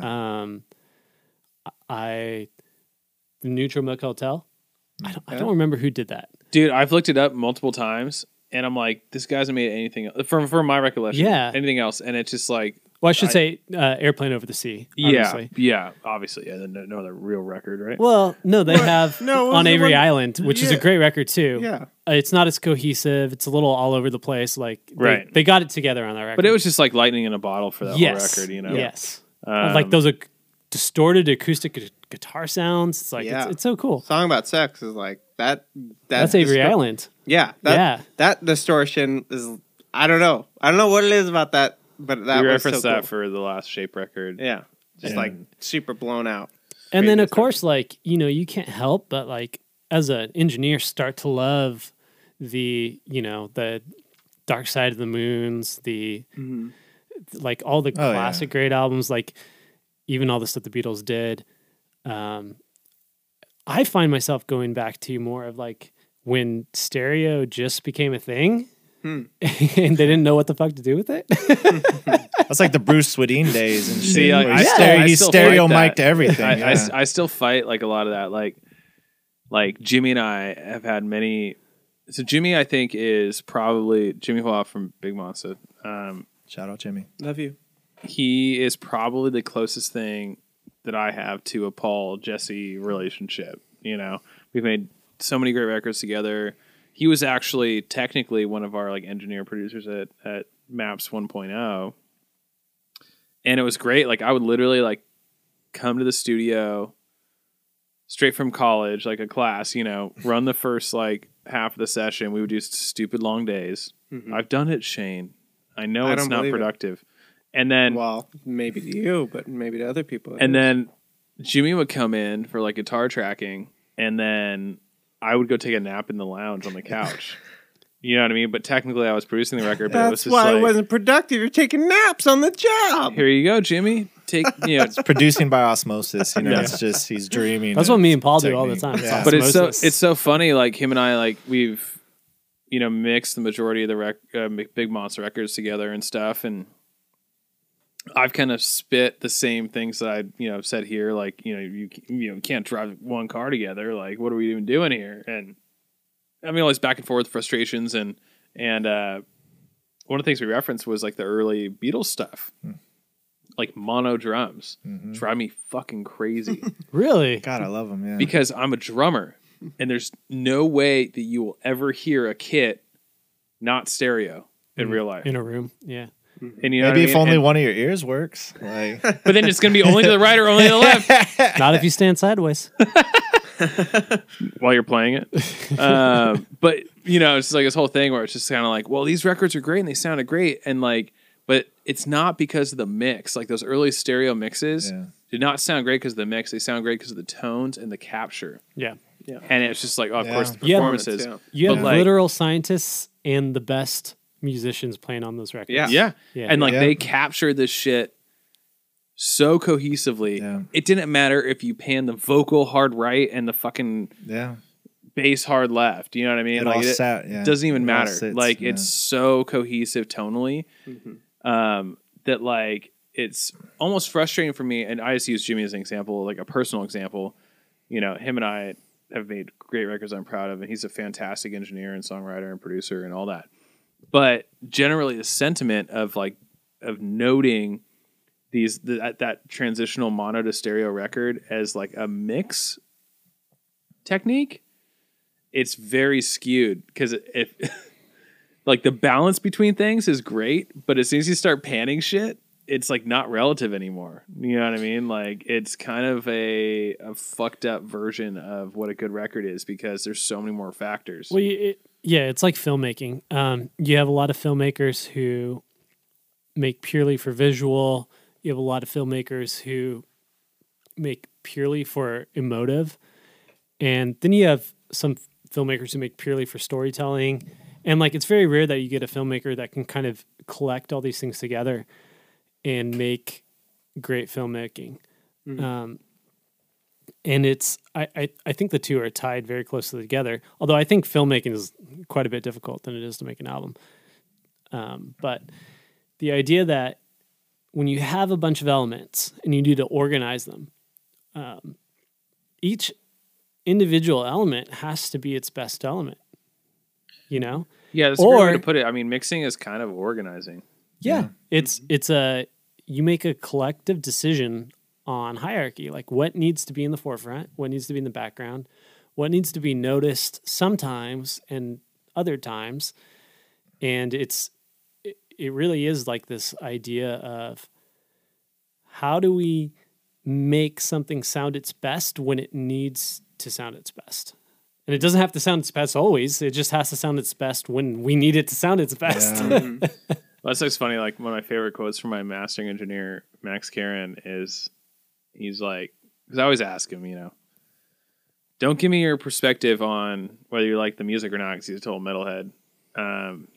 So most of like the folk records I send him, he's like not into, But like just from a production engineering standpoint, like I respect him so much as an engineer. I'm like, give me your feedback, like really like how it's sitting. It's just like, well, sounds to me like you turned the good shit up. Yeah. That's amazing. And it's like so funny because it's like it's actually rings really true. Like that's what's great about some of the old hip hop records is like some of the stuff, like some of the old beats, like especially like what drives me nuts is a lot of the Beastie Boys stuff. Yeah. Like sounds so thin and just like not cool. And then they go and you're like, oh shit. Like what that's and it's loud as fuck, like right in your face, and you're like, I guess I'm partying this now. No, it's true. That's true. I think that brings me to one last record too, and I'll button it up on that. But probably the one that actually, because even those records that I mentioned earlier were ones that I listened to well before. I mean, I was still doing it, but before I started doing it professionally. But I heard For Emma Forever Ago by Bon Iver. Ooh. And the legend obviously goes that he shacked up in a cabin in like northern Wisconsin. So you can tell me whether this is true or not. Continue. With a lot of like vintage recording equipment and whatnot. Anyways, I don't know if it's all true or not, but it's all 57s, right? I really loved that record. And the funny part was though, and this just goes back to everything we've been talking about just capturing these moments. But what he conveyed and what he put down on that record, really spoke to me. I really love that record. Incredible but I mean, record. the recording though, I mean, there's shit tons of line noise. You can hear his chair creaking in it, like in takes. He's layering all kinds of vocals, like the editing of his breaths and the plosives and stuff doesn't fully line up. I mean, if you want to look at that record from a pure technical recording approach standpoint, you can just rip the shit out of it in a lot of ways. Tonally, and performance-wise sound so good. And to me, It doesn't matter. Yeah, and You know? it gave me. It said, you know what? Like, fuck it. Like, But the fact that like us as technicians can turn our brains off at that point when art crosses over that. yes, That's really, I think, like the ultimate crux of it. yes. At the end You of the day, it's more important to me that I capture as opposed to how I capture, and For that's sure. why I do what I do. That's why I record music. It's because Damn it, Paul. That is yeah, good. no, and that record was Wise important to that words. because just hearing that, I was starting to record, and you do spend hours on YouTube, and why can't I get my mixes to sound like this and that, and you do all this comparative shopping, but at the end of the day, I was like, wow, I really fucking love this record, and it's not. It is what it is. It's a capture, and I want to do that. Like it, and so at the end of the day, to me, the most important thing is that, and it was that record that really solidified that for me, because I was like, fuck, if they just said no, we're not putting this out because it just wasn't recorded very well, like I never would have had all those nights sobbing in my bed listening to Forever, For Emma Forever Dude. Ago, because it's such a Wolves, beautiful. It's such a good Yeah, record. I didn't cry that much, but I did a little because of that record. I was going through a breakup. And so. It too. It, But it, still, does- yeah. it comes down to like how the song is. Yeah, you and know, and yeah. you can't argue too much with how the song is crafted, just Yeah. based on lyrics, based on rhythm, based on melody, and sometimes even when you fuck up capturing it too, Yeah, even those certain points when you maybe made a mistake or you didn't do Yeah. the right thing, it doesn't even. you got fucking the matter. song though. You got You the got song. the song, and that You got the even- emotion. You Even got- the fucked yeah. up adds so much to the character Yeah. of that whole song. That makes it that much better. And I think that's Yeah. normally for songs that are a little bit more heartfelt than something that's maybe more superficial. That's not commercial used Yeah. for commercial purposes. Yeah, anyone that's like yeah. singing about Friday. Yeah. Well, does that She's a local celebrity. I that know. brings up a good question though? Is that when like because I always think like we're alchemists. We are mixing science and art in a lot of Oh, ways. I thought we were turning shit into gold. Isn't that what? Yeah. Is that what alchemy I is? mean, baby, know, gold. green. Yeah. Yeah, that's what they'll green say. or gold. But it's that like it's that ability and that maturity to look at something and something as a whole and be like, all right, like maybe this is the warm up take, but God dang it. Yeah, I think one of my least. That's why you favorite- don't ever delete your trash bin, Ah. I think Michael. also, which you never do, is you never listen to an artist like, let me just do a take and don't record it. Oh yeah, like, oh, yeah, I for always record sure. warm up takes. I'm like, Yeah. ding, Yeah. record, and they're like, did you just record that? I'm like, yeah, fuck off. Yeah, Take yeah. a listen to this shit. And usually Sounds they're like, fucking "Oh, great." good," because I did Yeah. that good. That comfort, red light fever, all that. Yeah. Oh, it's true, man, it's Well, so and funny. and so many artists, once they know that they're being recorded, do not perform. Well, like they even should. I mean, sorry throwing their bus, Jesse, but before we hit record here, he's like, "Oh man, every time I'm in front of a mic, I just Yeah, get a little pucker my butthole a little bit." Red you light know? syndrome. It takes a while to warm up. Yeah. I know it's just, But so I mean, that's the funny, way it is. man. Like I'm a soccer player.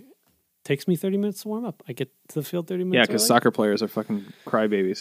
Oh, yikes! They This do. is the guy Out. They do pucker their buttholes who never a lot. played a collegiate sport. Damn. You played in college? I did. No shit. Yeah. Yeah, Good on you. Michael, your baseball career crashed before you got to college. I definitely did. I definitely quit. I didn't even play in college. That's I rad. did, yeah. What were you gonna say when Paul was having his very in-depth moment about capturing now I'm Bonnie Vare? Oh no, The no, real no. story about that album. Not my story to tell. Future episode. Oh Jesus! Well, then why did you even say know. it?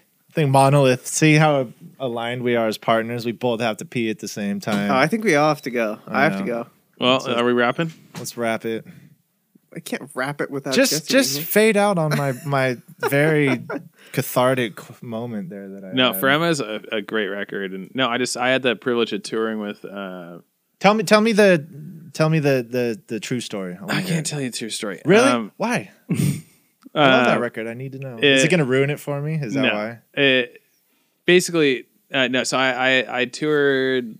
Fuck, man, my years are getting mixed up now because 2020 is just like such a wash, you know. It's been 5 years since 2020.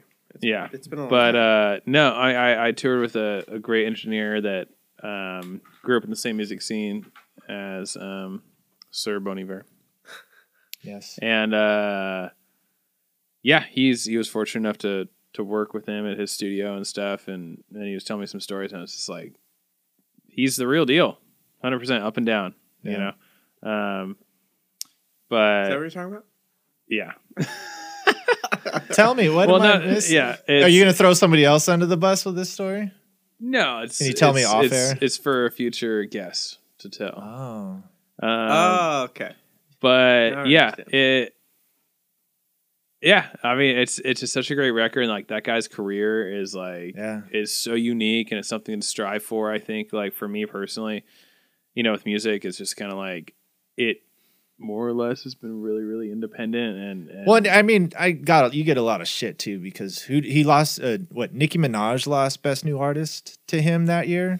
oof. Which, okay, let's be real, because a lot of people that aren't familiar on a deeper level with Bon Iver, that's not a good look. Because I'm just gonna be real too. Nicki Minaj is dope as shit too, like, Yeah, and I mean, all but deserved that freaking award as well. Well, So I cheered because I was like, oh yay, Bon Iver! Like I was already in love with the records, and you know and what? Metallica lost out to Jethro Tull. This is true. So And it Nicki just Minaj- happened. Really? Thankfully, yeah. The first year yeah. they did hard rock or whatever. Yeah, oh yeah. Metallica lost You never to heard that? Jethro Tull. And didn't they come back in a later what show Jethro and Tull said made record? some Jethro Tull comment like, Oh, oh, yeah. yeah. Which Jethro Tull record? Oh, this is whatever in the 80s. Like, I don't know if it was Yeah. 88 or some shit like that. When but was yeah. what's Aqualung on? No, like- that was way earlier. Yeah. Yeah. That's the only Jethro Tull record that matters. Yeah. Right. It was past that, and they Shit, lost. Are you bringing up more booze? Oh, no. But yeah, anyways, long He story is trying short, to make like this a 3-hour podcast.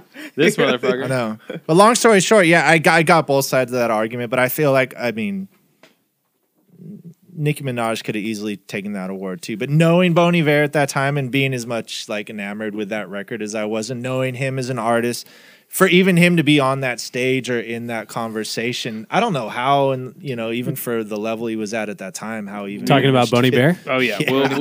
Bon when Iver? he won the Best Bon New Artist Grammy Bon over Nicki Iver. Minaj, and it was That better like not a be travesty. gin. It's but- way dark, so it's probably not gin. Anyways, I'll depart on that. kinda note, nice. but No, yeah, okay, we it- could have a whole Bon Iver boner talk. You know, I do about not our disagree with podcast. that sentiment. though.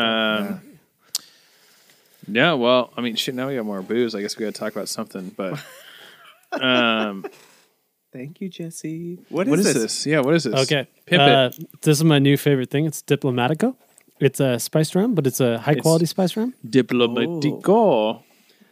And Oh wow, this is you a can really make nice bottle. an old fashioned out of this with just No, dude, that's blasphemous. Like not until rum? you try it. old fashioned. All you need is a little bit of simple syrup, a little bit of bitters, and an orange peel, and it tastes phenomenal. Why didn't you make that for me?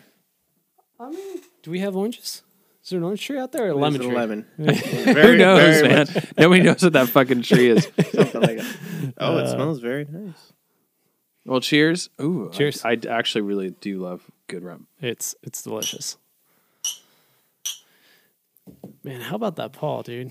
That Paul, That is Paul. just going a little PP Paul. He's something else, you know? Love that dude. Love Love it. you guys too. We love you guys. Oh wow, that is really good. Hot damn, Right? that's really good. Better than Oh, it that's should be. light. Mm-hmm. Bit, like even just going onto the tongue. You should get me Light. a bottle of that for a gift for some reason. We should get some sponsors that would like to, anyone that would like to throw a couple bottles or Diplomatico? growlers our way. Hey, Ambitious ales? Ambitious Ales. Are they interested? We can make that happen. No, see, that's the thing is Jesse always does this. He's just like, we can make this happen. He just gets free shit. I'm like, no, I want like actual involvement because we love these guys. They're Yeah. great. Oh, it'll happen. If you didn't know, for the listeners out there, Jesse has some involvement with the very delicious Ambitious Ales in Long Beach. Yeah. It's some old school high school friends. We made a brewery and Very tough year to start. we got 1 year under our belt. Yeah, they were about a year in. And we're doing all right. Yeah. Yeah, we'll make You it guys through this. I really Thankfully. like that location and the way you guys have it set up and everything like that. Yeah. I think you guys did a phenomenal job. Obviously, I'm blanking on the two names. Bigsby Knowles. No. Oh. I know where Bigsby Knowles is, but Long the Beach. guys. No. Jesus, the guys California. that we met that were there. Oh, Jerome, Garrett, or John. Both. Probably not Juan, but Well, we met the two yeah, it was guys definitely over there. Jerome. Jerome was there. And what was the other guy? Was he white? There was one white guy. Or- There was one guy of Asian heritage. Filipino. Yeah. Wait, Yeah. that was Jerome and Garrett. Yeah. Yeah. Those guys are awesome. Amazing. Those guys are my favorite humans. So, Yeah. yeah. And they Other make- than Paul and you guys. Thank you. Thanks. They make great beer. And we would love to have. We obviously had ambitious ales at the last party we had, which was a year and a couple months ago. Yeah, it was great. phenomenal. Dude, man, I miss those parties. I know. That's Oh, man, goddamn same. COVID. Yeah. Goddamn pandemic. People, the goddamn government that hasn't been able to handle this goddamn pandemic. I'm glad you bring this up because it's really the New World Order. Financed by the Bernankes. We're not getting in. We're not getting into politics. I keep bringing it in. We got to take it out. We got to bring it out. You know about Pizzagate, right?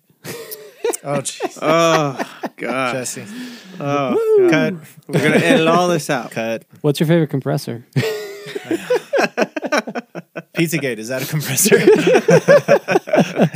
It's a gate, Paul. Yeah, it's a gate. gate. Yeah, you're right. It's I'm a sorry. gate. Yeah. How good is it gonna feel when we can go to live shows again? I don't know, man. So I'm so old. All my favorite bands may not be touring by then anymore. It's just But sad. at the same time, because of this last year, all your favorite bands might be forced Go to on, tour yeah. once we get back to quote unquote normalcy. I'm gonna say I got jaded from live shows. Yeah. It got to the point to where I was like, oh, the sound sucks, the light's not good. You know, like every time I went to a show, I was just judging everything about the show. And if it wasn't perfect, I'd be like, oh, that show was okay. Yeah, I get that. And I'm here at the end of the pandemic. And I'm The just end? like, It's ending? It is? I'm optimistic. I'm optimistic. And, or at least halfway through. I don't know. Jesus. God. According to some people on the political scale, it's just beginning. Or some people on the political scale, it's ending because there's a Democrat. Or it never happened because it's Yeah. fake and it's a hoax. Yeah. It's not real. Or I can apparently you only attest get it if that you're that a is child not molester true. or some shit like Yeah. that. I don't know. But I understand that sentiment because I got to a certain point where I realized every show, especially like the bigger shows, I was just going and analyzing like what are they doing right, what are they doing wrong, like why would people be interested in this, why wouldn't they, like it is a little bit distracting from being kind of in the moment and being present, but at the same time like this is why we're in it, because we want to better ourselves and know what we need to do as musicians, as producers, as artists, engineers, whatever, to make sure that we're kind of producing the best quality that we can, you know. And Not only quality, but it's touching people. It's doing something meaningful. You Sure. know what I mean? Because I'm a big critic of the machine that's just cranking out what's psychologically going to get people off. You know? Right. We know what appeals to the psyche. And it's like, okay, we're only going to stick with that. We have the data. And there's something good about it, and I'll make that argument when I'm helping people make records. It's just kind of like, dude, or especially mixing. Nobody's gonna fucking not listen to your shit because the hi-hat is 2 dB lower. You know what I mean? Yep. Like either you have a good song or you don't, and it kind of goes back to what we were talking about, you know. And it's just interesting, you know, like as we get, because I love working with artists that you know really want to get in the nitty-gritty of the record, you know. And you know, when you're doing like mix revisions with an artist, especially like when we're using the analog console, you know, and doing some recalls and everything, it's kind of like, hey, like these are the pros and cons of working this way. Like, I love it because sonically, I feel like I get, you know, to where I want. Like You're playing an instrument too at that point, Yeah. which is nice. exactly, and luckily, I got a little validation recently from my buddy David Rosales, who just finished his record. And he was kind of like, "Oh, you're performing on this thing too." And I was just like, "Damn right, motherfucker." That's great. He recognized it. Yeah. And like, That's it was huge. just like so sweet. He's the best. But, there's just something to you're elevating your craft. You're elevating your art. It is inherently a little bit selfish. Like you're trying to express, like it's so self-indulgent, which, I have this weird complex of like balancing and trying to fight from doing that. Mm-hmm. But there's something about like, hey man, like, our experiences, whether you like it or not, usually aren't that unique. And the more we talk about them, it actually helps a lot of other people connect. Right. And feel like they're not... You find commonalities. Yeah. You feel like you're not alone going through these experiences, whether they're positive or negative. Imagine if like, you felt like you're the only person in the world to like have the high of playing in front of a significant amount of people. I got the perfect analogy for this. I was homeschooled. Yeah, I know. 12-year-old homeschooler. Didn't realize that masturbation was a thing that other people did. Until, thank you, Dr. Drew on Loveline. Dude, I Dr. listened Drew. to Loveline. And I was like, oh my God, other people do this. I'm okay. God's not going to kill me. I'm okay. Yeah. That is so good. That's an interesting analogy. No, I mean, it is. I mean, sexuality and music, man, that's like as an age old. They activate. Well, you touched on something, and parts of I've the always brain. had this curiosity. Because obviously, engineering and a mix are vital to a song, in their own way. But if you were on a pie chart and you were just forced in a corner and you had to like put a percentage on it, like what would you say a good mix and engineering job is worth to a song? Like what percentage of that song? And this is funny because it's another lead-in question, because oftentimes I think, even though they get their own day of Grammy Awards, on the technical day when no one gives a shit, but do you think that's fair? Or do you think that percentage that you're going to tell us right now is fair to what engineers and mixers do for No, songs? I think it plays a huge part historically. I think majority of the time, so to double percent you. Okay. I think I would say probably a good solid 85% of the time, a good mix takes a song a good 25% up. 85 to 25. I'm trying to do the math. So 85% of songs that hit, Right. that are fucking Is because they have a great mix. yes. Okay. But that other percentage of songs that don't have a good mix but still hit. You go for that 110%. Well, my question was more, No, okay. I'm saying 25% of the entire song creation. Okay, a You know what I quarter is a mix. Yeah. Wow, that's a high number. Obviously, that's a good yeah. number you're going to 'Cause get you from can- somebody that actually you can't does fuck it. up a song. Well, yeah, you could totally botch it. You know what I mean? True. Oh yeah. And I mean, I'm kind of, and I've been trying to like figure this out about my record making process. Is I'm kind of biased in the sense that like I feel like I'm fortunate to where majority of the records that I mix I track, Right. but that's not the typical.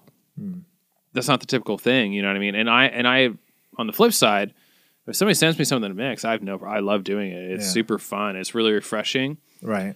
But there's this weird like amount of control you have over like All of a sudden, your presets don't work anymore.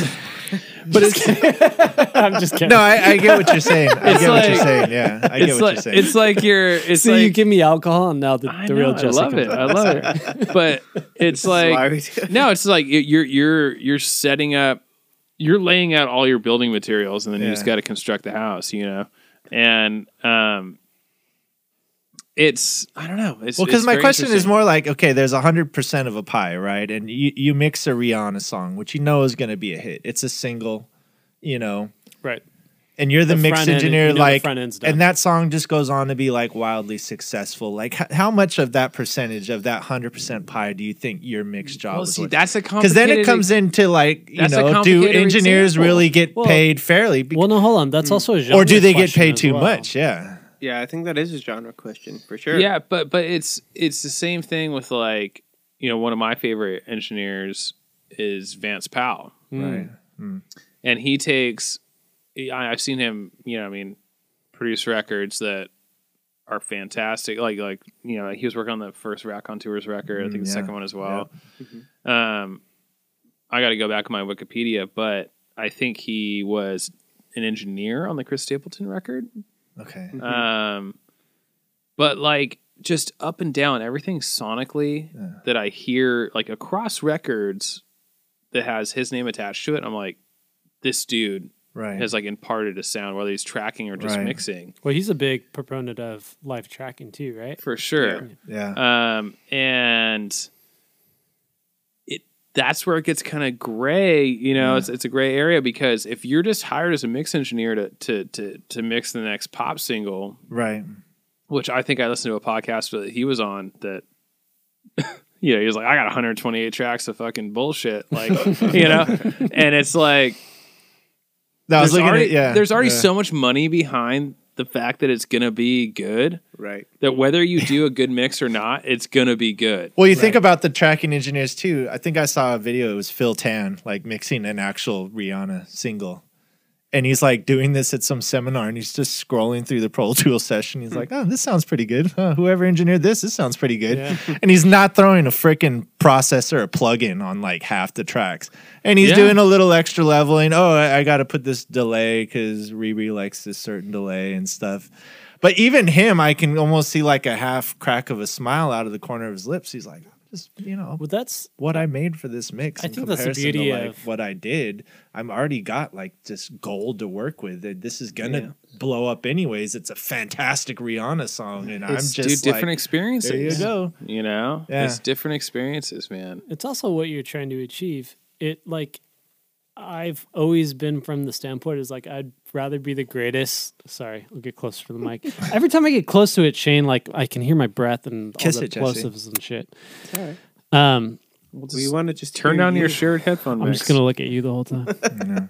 I can't. Then Shane's gonna get All mad. right. No, I won't get mad. Shane Just never turn gets down. mad. Shane doesn't know what he's doing. I don't get mad at all. I never get upset. I'm very, you know. And we can't tell whether or not that's serious because of the beard. You can't see it. Anyways, what I was gonna say is that I think like one of the most interesting things is that we want to create something that's fuck, I forgot what I was gonna say now. Well, my Should've original brought that question, what I was rum. trying to do, and the reason I asked this is because I even like my kids ask me this when they talk about what I do, and quantifying sometimes Yeah. in the greater grand scheme of things.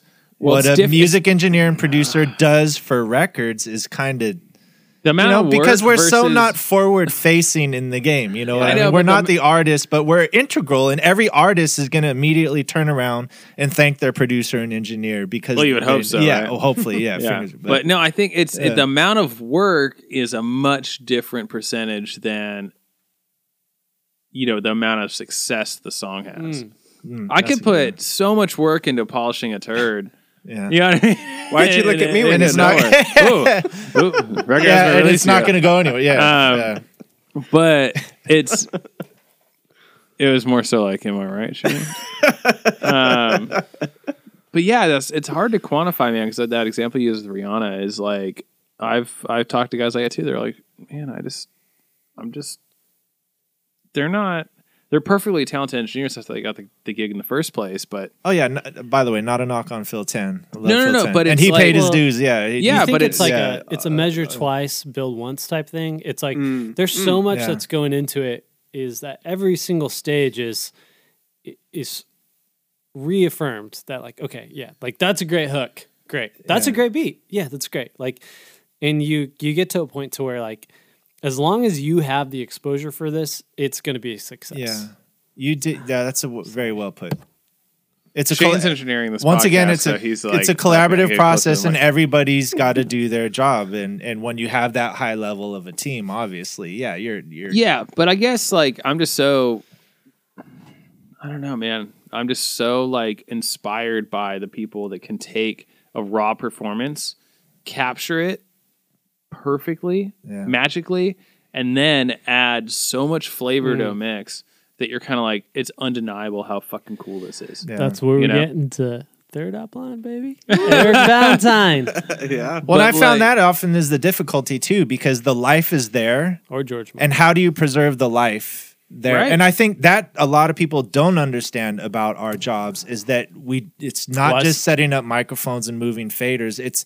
It's a very autonomous, very fluid kind of thing to preserve that moment that you did capture and keep the life. Because now it's digitized, it's on tape. It But can be shit, very dude. easily be very sterile, and the way you can put something on and listen to it and you feel like you're there, you feel like you're in that moment, you feel the emotional conveyance. That's a great engineer that Yeah. can preserve those human elements in the music. You A know? good example of where it might have not went out perfectly and it should have been was like Band of Horses, which album was that? We with talk Funeral? about this all the time. Yeah. Yeah. Like that was like the song is there, the performance is there, but unfortunately, like the way it was captured or mixed, Them? just did not. I think it was captured perfectly fine. It was That's it was that's captured, where I'm yeah, kind of yeah, like, yeah. dude, you just Wow. blew this mix. Wow. And like, But yet, even then, yeah, it's still. but You he know probably what's- still got points on the record, which drives me fucking bonkers. same You era, give those checks back, you know? but self-inflicted was Manchester Orchestra. Another band had great songs. Ooh, Cope. Cope got blasted because they self-produced and I think recorded a Copeland's? lot of it. No, Or Cope. Manchester Orchestra's record Cope. Oh yeah. And it's very guitar But- heavy and the drums are very... But on the flip side- and it was noticeable. But you listen to- Currents by Tame Impala, Yeah. fucking mind blowing record. Well, Like, incredible. He's a genius. Ugh. Yeah, Like you can't. Such a Like good I'm not a record, big yeah. Tame Impala fan. I like honestly. I've tried. I can't listen to a full record of. you just Tame need to do Impala. more drugs. That's. I think that's the only one you need to listen to is Currents. Like Yeah. the other ones, take the that You're gonna get a lot of shit for that. Well, if I had my say, that's the only one I care about. Yeah. Because the first one was like, oh, this is the Beatles.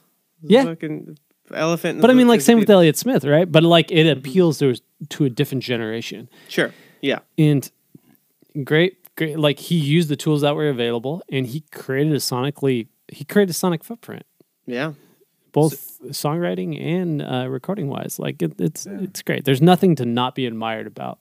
And how much does anyone know how much went into that process for, let's say, Currents, like with him just doing that? Do you know? I mean, No. the only thing I really know is supposedly he did the whole thing in Ableton, which, from an engineering standpoint, is so weird to me. Ableton is a great program, but from my engineering brain, I'm like, this just makes no I agree. fucking sense. You know what I mean? Paul can speak differently to that because he's a. I've done both and it was a tough transition. It's just a weird program, but obviously there's an incredible Well, I record. started it literally laziness is what made me finally start actually mixing and finishing projects in Ableton because I started producing so much in it. Yeah. And I literally just got fatigued from bouncing every project out of Ableton and dumping it into Pro Tools. Yeah. So I'm like, all right, just F this. I'm going to Yeah. frickin' and it's not as bad as it seems at first, but I still prefer. I don't know if it's just a mind game or something, but I still prefer to mix and finalize everything in Pro Tools. Well, they're I all don't know. tools. but I couldn't tell you why. You know, like everything is specifically. like I'm so tired of these conversations. It's like Are you? I'm not. Logic versus. should we do a podcast about how tired of them we are for like 3 hours? Like with the Tame Impala thing, like I think from again, I'm not well versed and researched in this, but like from what I understand, seeing video clips of the record being made and stuff, like that dude has just figured out what tones he wants and he figured out how to capture them, and he has had all the time in the world to just dive in and make it fucking happen, and he fucking did it. Like you hear the snare sounds and like they sound like a sample. I think he actually got that snare sound.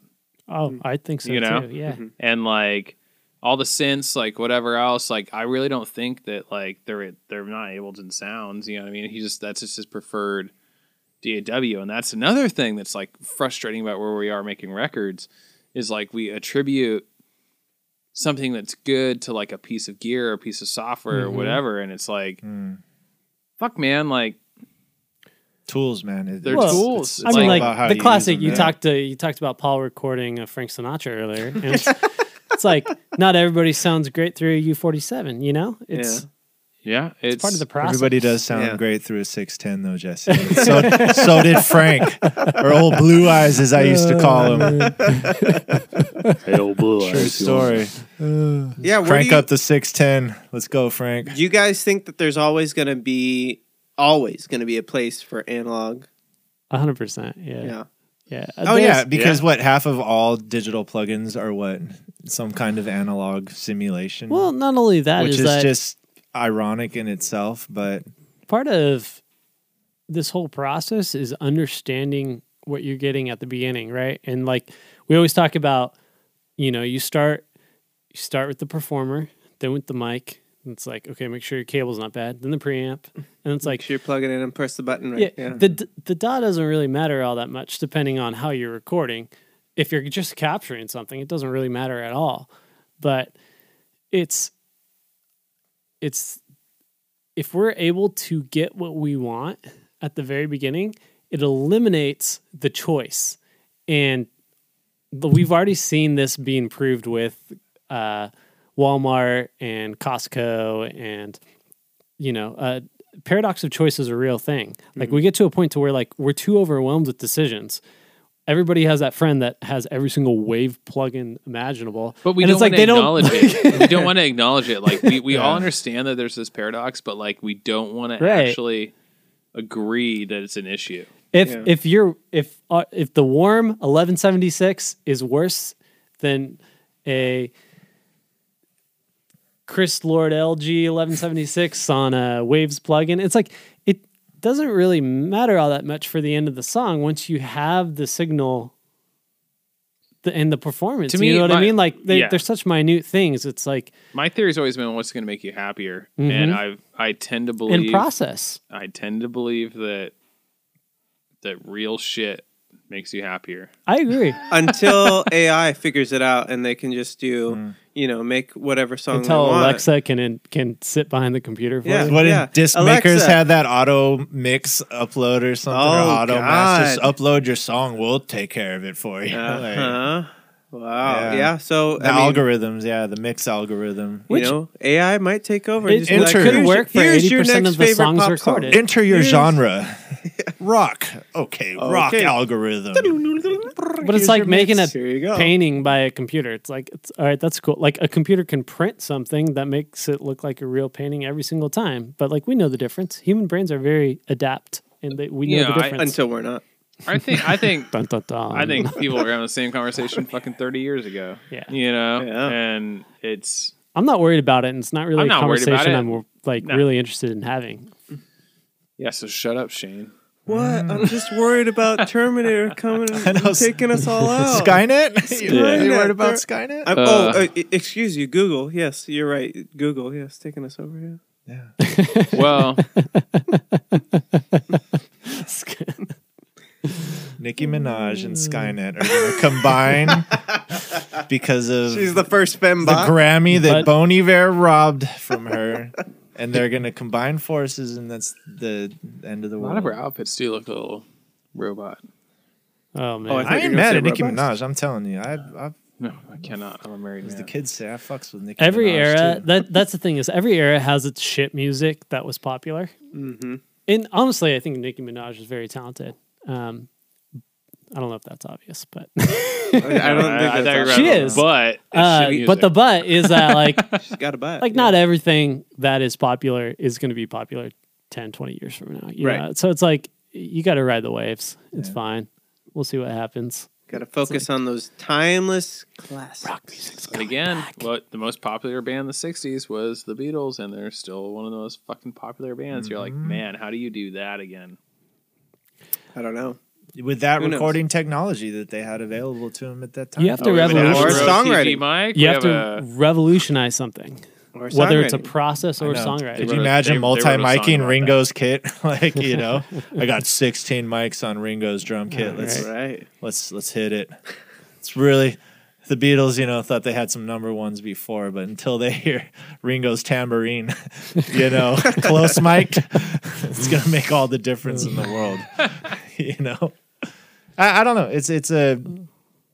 I think it's actually a conversation I choose not to think of or have. I don't really care I don't think about it's it. Does the productive. recording make the song, or does this, you know, Yeah. song make a good? I don't think it's really recording productive. easier? I think Yeah. it's just like, I think what's productive is, and this is what we're trying to like, I guess, put down on this podcast is like, we all still love music. We still need records. So how are we making that happen? It's the capture. I like I said, You know, and whether it's the business side of things or the creative side or the technical side or whatever, And we're still doing it. nothing really beats those moments that you have where you kind of realize like, shit, this is sounding really good.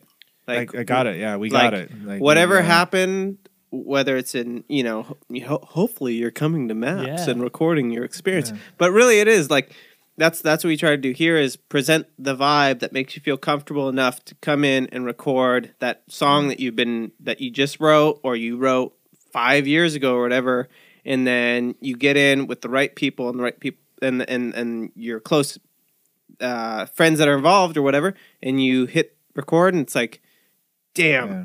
that whatever we did or whatever you did sent chills. Like you always want to get that. Shane point. always feels that with me, but he never tells me. I would never say that to his face. I would only say it Well, to myself. Like, can I interject with like, I have an aunt and she's a writer. Oh, I talked to her. Oh, here's the aunt. She's yeah. great. She's a writer, You got a good aunt too, Mike.